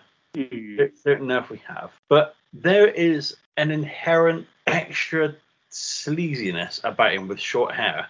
I think that Russian Rick Rude with long curly hair would fuck your wife. Short-haired Russian Rick Rude would fuck your mum. I couldn't put my finger on it. There's just something. He just looks so much sleazier with short hair, and I can't figure out why. Can I ask? So, in this hypothetical situation, which is worse, Rick Rude rolling around in the grass with your wife or your mum? That's a horrible question. I don't know what to put it out there. It's horrible. What a question. The floor is yours, Tom. No, I'm not going there. But what I will say is that it would. Hang on, can we? If in fairness, I've put you both on the spot. Can Not we put have me on the spot? I'm just not going to answer. Can we have the listeners' view on which they would prefer? In the comments section on Twitter. I think I'd rather pose them the question: what's sleazier? Who's sleazier? No. Because both are sleazy. Both, I'm disappointed in Rick Rude's behaviour. I want to know if they want him to plough in their mum or their wife or their husband, whatever. Don't care. So as someone's getting ploughed in and they're telling me who. It will be great to hear that on the comment section on Twitter. I think you said, old man. I don't what know. The fuck? Use the whole Twitter. thing is a comment section. That is what it is. I don't use Twitter. You did used to. Don't give me that bullshit. I did, but not prolifically. And I did used to comment on things. That's all you can do. That is what it is. Let's put a poll out on our Bebo page. So we are at Random Wrestling Review at AOL.com. If anybody wants to get. Sorry, at Random Wrestling Review at AOL.com. Yeah. You can have two ads in an email address. You can contact us. PO Box 57. Yeah. And if you phone the Superstar line on line 5, we've got Val Venus sucking off someone. So does anyone want to talk about the match? No, because it's not very good. Warrior's beyond awful in pretty much everything he does. And while the Hogan stuff was crap, it's a million times better than this. Poor Rick Rude deserves better, even if it's shagging me mum, because I'm not married. So also we need to discuss this. Why is Rick Rude's music overdubbed? Yeah. What's going on here? This is really strange. Go on, man. I did my research, because I'm a Lovely professional. So the reason is that apparently his music at this time was too close to the stripper. So and could have left WWE open to legal issues. And apparently it was a bit of a grey area, and obviously WWE being a sensible business that want to exploit people and not pay too much money for stuff that they don't need to. We're like, well, we ain't doing that. We'll pipe in some awful music. Just awful. He deserves better, Rick. But it's still very, very similar. So it's a bit like, was there any point in that? It's like if Jules Holland covered Ravishing Rick Rude's music. That's what it would sound like. It's like the Hootenanny. My thoughts on this match is, for an Ultimate Warrior match, yeah, it's good. Same as I felt about the previous one. I was like, yeah, you know what? It's really quite passable. It's fine. It's just we've gone through so much to get to this point that you're still faced with the fact that you are watching an Ultimate Warrior match, but it is fine as a match. In fact, Rick Rude comes off the top of the cage at one point with a very similar single axe handle. We've got a few of those in this show, but still, coming off the top of the cage is pretty impressive for this period of time in the WWF. And off the top of that cage as well. Yeah.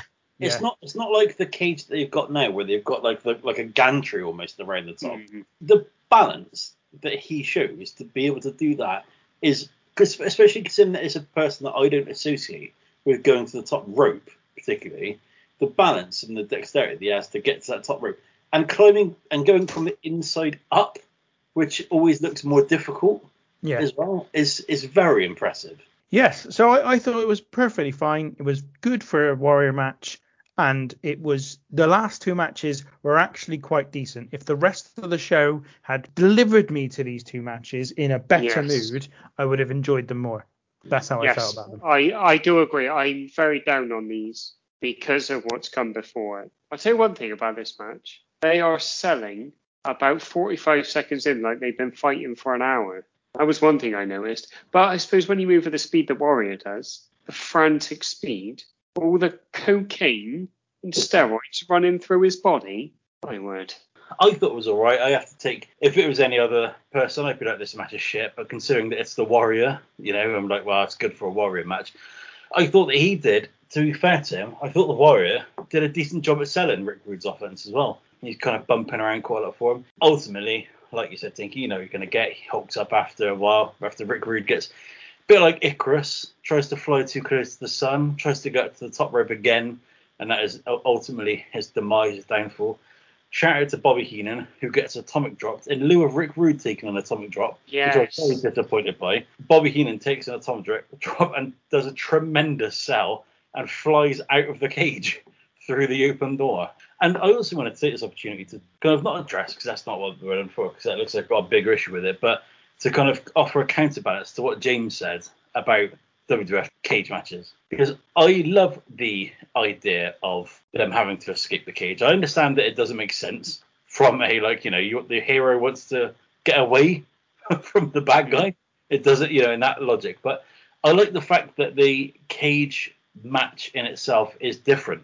There's a different, different level of peril. There's a different skill set or a way that in kayfabe the participants have to approach the match in a different tact, rather than it just being a normal match in a cage. And that's why I always liked these style cage matches with these rules, regardless of the fact that whether they make sense or not. I've always quite enjoyed the WWF cage matches where you have to escape to win it. I don't really have a strong opinion on this one way or the other. I don't mind them being with a pinfall or submission. I also don't really mind them being escaping. I guess the problem with the escaping the cage is it doesn't hold as much drama for me, because you can usually tell they're waiting for the other person to catch them or not. So it doesn't, for me, it's kind of like a last man standing match in that effect, is that you kind of know that they're not going to win or that they are going to win when it happens. I think the thing is that somebody said that the reason you have a cage match is to keep other people from out of the ring. But the truth is it's really about keeping them in the ring. So in the past, it was always a way of guaranteeing someone would win, because obviously what you used to do is you'd have, like, I don't know, let's say you have Bruno Sammartino and Stan Hansen. Stan Hansen might win by count out, which means he didn't win the title, of course. So then you'd put them in a cage to settle the score, and people buying the tickets could be absolutely certain that someone would win. It was just another way of selling the ticket, basically, because they could then be absolutely certain someone will win. So that's really what it's historically been, is just a guaranteed finish, which was even back in the day was actually quite rare that you'd get a good finish. It just didn't happen very often in the main event. So I don't mind. I don't think it's a problem any which way. I don't really have an issue, as long as they keep it in the old blue bars. Once they get rid of old blue bars, it all goes to pot for me, and they have the little mesh fence. Don't want none of that. We used to fight each other in the school playground, throwing each other into the mesh that they've got on those cages. I know that doesn't hurt, so give me the old blue bars. They look much more brutal. Yeah. Let's finish off talking about this show, because actually I think the main event is quite interesting, because ultimately this is the one successful pay-per-view title defense the Ultimate Warrior has during his world title reign, which at one point WWE obviously felt was going to be massive because they had him beat Hogan. So something happens between, I don't know, WrestleMania 6 and whenever they make the decision finally to go with Hogan Slaughter at WrestleMania 7, that convinces them that Warrior's not the man for the title. And partially, I wonder whether or not this is one of the reasons, because this pay-per-view had a significantly lower buy rate than the previous year's SummerSlam. But I feel like it's a bit harsh if that's the case, because he's facing Rick Rude, somebody who's already overcome quite significantly as well the previous year. So I'm a bit like, well, it feels like here he should be facing Earthquake, and because Earthquake feels like a much bigger threat, I would have thought, to the Warriors title. I mean, I guess maybe they thought at least Rick Rude can get a match out of him, but I don't know. It just feels like a flimsy first major opponent for the Warrior, and it is effectively his first major opponent because he faces him all through the house show circuit prior to the show as well. I've read a couple of places that apparently the reason why they were like, let's get this bloody belt off him, was because kind of what you alluded to there was the business was horrendous. Apparently on the like house shows that he was headlining. Yeah, it was supposed to be down on what Hogan's business was prior to the title switch. But again, I kind of go, well, you've got him against Rick Rude. I mean, he's already had this feud. Well, and also, it's going to be down. It was Hogan. It was the hottest thing ever. And regardless of what I may think of him, he knew what to do. He knew how to get people on side. He'd pose at the end. Ultimate Warrior clearly doesn't really give a shit about anyone. But he's also not really given the chance, I don't think, is he? It's like Hogan kind of steals his moment a little bit at the end of WrestleMania 6, and then he's lost it 10 months later. I just think that regardless of what happened at the end of WrestleMania 6, they aren't giving him the best chance to succeed by giving this pay-per-view main event as his first pay-per-view defense of the title. He would have defended the belt on a Saturday night's main event at some point between the two, but ultimately, that doesn't really give him the best chance. The other interesting thing here, of course, is that this is Rick Rude's last pay-per-view appearance for the WWF, at least in this run. He left the company shortly after SummerSlam because of a dispute with Vince McMahon over the amount of money the Ultimate Warrior had gotten paid for this main event compared to him. So apparently Rude got paid an awful lot less money than Warrior did. Which, considering how much better he is, do you know what I mean, is a bit of a shambles, isn't it? Let's be honest. I think they've kind of come to realise that he's a bit shit. He's not very good. Fuck off. Well, I just think that that the Warrior's headlining all the major shows at this time because he's the champion. So he's getting the money every show. So he doesn't, when you get to the pay-per-view, you'd have thought they'd just given him the same amount, quite frankly. But they didn't. And that's why apparently Rude left WWF shortly after this show. So again, interesting. Both guys going in a different direction. Both guys kind of coming to the end of something here in some ways. In the case of the Warrior, something that never really got off the ground. Certainly not to the extent that Hogan's did. And isn't it the following year at the SummerSlam where he gets fired? Yes.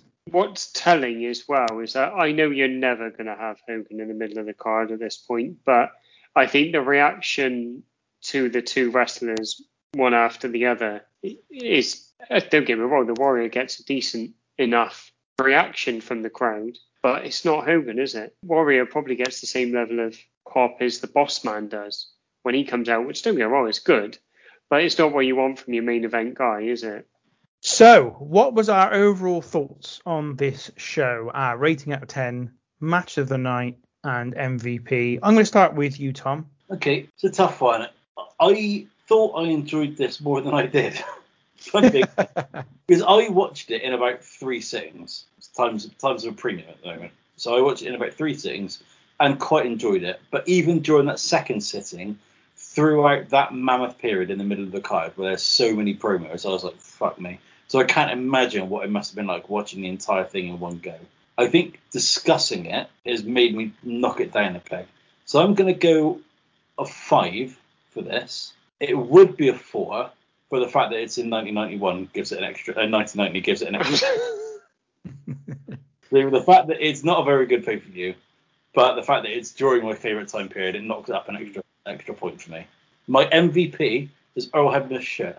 Is a working shirt. Beautiful. That really caught me, and they really made me chuckle because it's so weird. It is weird. You suggested that maybe Earl Hebner just wanted people to see his belly. Yeah. I was thinking, seriously, who came up with this? And I was thinking, probably Hogan. But what a weird idea for Hogan to come up with as well. Just really strange. What's your match of the night, Tommy? Hart Foundation versus Demolition.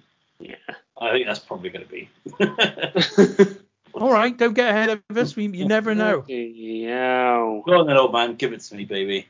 One good match, but it's very good. The rest is on a small scale of average to dreadful. The stuff with Sapphire is incredibly tedious. Like, just such a weird theme to be running through a pay-per-view. I think that's why I struggled with it so much. The run of promos that we get a couple of times really drag it down and really made it a proper slog to get through. And to be honest, this had some stuff in the bank because it's 1990 WWF. So it was always a bit like you just said, Tommy. I'm going to give it an extra mark for that, but it got a little bit more from me than I think if this was an ECW show. I would have been getting -9 out of 10. But as it is, I'm going to give it a 3 out of 10. That's probably a 2 for the strength of the tag match and half a point each for the 2 main events. And the rest of it don't really get anything, unfortunately. Obviously, the match of the night is the tag match, Hart Foundation and Demolition. And my MVP is Dusty Rhodes, because as much as I do not like the stuff, he puts in an absolute shift. And he tries to make, a silk purse out of a sow's ear. Dreadful. I don't want to watch it again. And I didn't think I'd be saying that. Well, we're covering it again next week, so you're going to have to. Oh, well, that seems fair. So my rating out of 10 is a 4. I actually had, before we started talking about this, a 5 penciled in here. And then we talked about it, and I've gone, actually, this was gutter. This was just absolutely shit. Gutter, what a great so phrase. many places. In just so many places. Like, the thing is the first half an hour is fine. And you imagine if that Rockers, Powers and Glory match had gone 15 minutes and been a really good match. And then you'd have had the fast couple of matches and the forfeit of Sapphire. That would have passed really quickly. Then you'd have had the tag team title match and you'd be like, wow, that first hour, that was rocking. That was really good. But because that match doesn't happen, the whole first bit of it is kind of let down. You get the high, the peak, which is that Hart Foundation Demolition match, which is my match of the night. And then you get nothing. And you got the turd that is the Jake Roberts Bad News Brown match. You've got the utter terribleness of Duggan and Volkov against the Orient Express. 2 minutes of Savage versus Dusty Rhodes. There's just so much on here that A, could have been a little bit better, and B, it's just terrible anyway. The 2 main events are fine, and that was why originally I was going to give it a 5, because I thought actually they're not bad matches. They're okay. But I just think that long period in the center between the Hart Foundation's win and then the first of the 2 main events is just terrible. And I think, imagine this show now with the lineup it's got at this point. That Savage versus Dusty Rhodes match would have been one of the key selling points of the show. They're both main event talents. It would have been a triple main event almost with the other 2 contests. And you'd be expecting something from it, and you got nothing. My MVP is, I struggled with here because there's 2 men that I wanted to acknowledge. The first of them is Sean Mooney, and the second is Gene Oakland, because they are the guys working the hardest during the show. Yeah. We see them all the time throughout the show. They are on screen more than anybody else. I think they probably, between them, have about an hour and 20 minutes of screen time. And so I've given it to Gene Oakland because he's slightly better, quite frankly, than Sean Mooney. So yeah, Gene Oakland's my MVP. Not a great show. And it's a show, as I said, I've seen a number of times before. Guess what? It didn't live up to my thought that it was okay, which is a real shame. Real shame. So we move on, and we've got the game in just a second. But before that, a quick bit of encouragement from us to leave us a review or a rating on whatever platform you are using to stream this show. And thanks to those of you that have already done so. So it's the time for the game. And, old man, you are our host. What have you got in store for us? Well, we've just watched SummerSlam, so we are looking for people who have been in a main event of SummerSlam. Are we talking co-main events like on this one? No. Last match Main we're event. talking about. Yeah, last match. Fair enough. Yeah, so no Val Venus. Let's go, because he's just come back, let's go Tinky first. Okay, so I'm going to go with the Ultimate Warrior. The Ultimate Warrior? Is it there? Is it? I don't know if it is. It there? It is. Ravishing Rick Rude. Correct. Hulk Although Hogan. hang on a sec, I've not actually written down Rick Rude. How stupid. Hulk Hogan, yeah. I will go with John Cena. John Cena, big match John? Correct. Randy Savage. Randall Savage? Correct. Bork Laser. Bork Laser, yes. An astonishing amount of main events. He has. Astonishing. Yeah, when I was listing them, he's in about 7 or 8. Okay. Let's go for Triple H. Triple H. What's his full name, Tinky? Helmut Harrison Horace. Correct. Tommy? Cold Stone Steve Austin. Oh, Tom Cold. Correct. Mankind. Mankind. Correct. Daniel Bryan. Daniel Bryan. Correct. Bret Hart. Bret Hart. Correct. The Undertaker. The Undertaker. Correct. The fake Undertaker. Correct. Or have I, as I put him, the Underfaker. Oh, nice. The Rock. The Rock. Can you smell what he's cooking? He's there. Diesel. Diesel and Kevin Nash. Correct. Shawn Michaels. Shawn Michaels. The Heartburn Kid. Correct. King Mabel. King Mabel. Correct. I was hoping one of you would say that. Correct. Batista. Batista. Oh, I don't think he has. He's not on the list. No, fair enough. Let me just double check. It's tough, isn't it? When you think about those brand extensions, the brand splits, you know what I mean? You've always got to think. Yeah. Unfortunately, he's No. not. He wasn't in the main event. He would have been in a title match, I'm sure. But Yeah, he was, but unfortunately not. Better just say one more, hadn't I? Yeah. Zeus. Zeus. Correct. I knew you'd go for a bloody weird one. I've got loads of others. I had loads for this Go one. on then, Tinky. Ted DiBiase. Correct. Andre the Giant. Correct. British Bulldog. Correct. Sergeant Slaughter. Correct. General Adnan. Correct. Kurdo Mustafa. Correct. Lex Luger. Correct. Yokozuna. You have to remember, Tom, I was going to say that one. yeah. Vader. Yeah. Kurt Angle. Yeah. Randy Orton. Yeah. Correct. Chris Benoit. Yeah. I'm guessing CM Punk probably did at some point. Yeah. And then I am starting to guess, so I'm going to... I had Edge. Don't know if Edge main event of this SummerSlam. You did, yeah. And I also put down Lashley. No. And I also put Drew McIntyre. No. Really? So the ones you missed. Roman Reigns obviously would have been on there, I suppose. Yeah. Beefcake. Oh, yeah. Booker T. Bray Wyatt. Darren Young. David Otunga. Oh, the Nexus.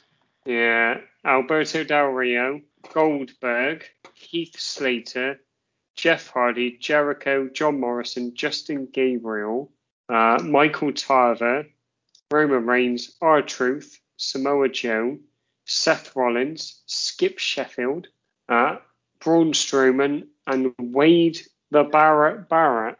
Interestingly, usually when there's a big list of people, you can always guarantee Kane. Yes, I was when I made that list earlier. I thought, no, Kane. That's gotta be, but it's not. Kane. It's incredible, really. When you consider SummerSlam traditionally was the second biggest show of the year for the WWE, although I'd say that's probably not the case anymore. Probably the Rumble is these days. But even despite that lofty kind of reputation and the fact that you've got wrestlers like Zeus and General Adnan, Kurdo Mustafa, the fake Undertaker chains, as we saw from the episode a couple of weeks ago, and Mabel. The least impressive name on the list goes as far as Michael Tarver. That's the one that really sticks out to me. Just like fucking hell, like he was only there for 6 months and he wasn't even like anywhere near the main event. Crazy. Wow, look at him. He's got one more SummerSlam main event than Batista, multi-world champion Batista, Mark Henry, Val Venus. And all three of us. So credit to Michael Tarver. Well done to him. Hang on. To be fair, we haven't had this year's yet. So that might be a little treat for the listener. So that is everything wrapped up in a nice, neat little bow for Tom's return to the show. He can finally, hopefully, get some rest. Well, probably not, seeing as he's still got to take over now, I should imagine, on childcare duties. So we will leave you right there. Old men, second time that's happened. Old man, thank you for joining me today. Thank you very much. It's been a treat talking about this. It's a show that I won't forget, and it's important that you all remember Ken Patera. And Tom, thank you for your contributions on your return to the show. Thank you very much, Tinky. It was a pleasure to be back. I thoroughly enjoyed the episodes that I've listened to, the guest co-hosts, but I very much enjoyed getting back in the saddle. Thanks to Old Man. I never need reminding to remember Ken Patera, but I will implore the listeners to never forget Michael Tarver was in a main event at SummerSlam. You know what? I will never forget that because he's my hero. If we all had managed to do what Michael Tarver's done, we would have all been able to say we've headlined a SummerSlam pay-per-view. And that is something well worth remembering. But we will bring you more stuff next week. We will not be doing SummerSlam. We've finished our SummerSlam trio of episodes. But we will be back next week. Until then, take care.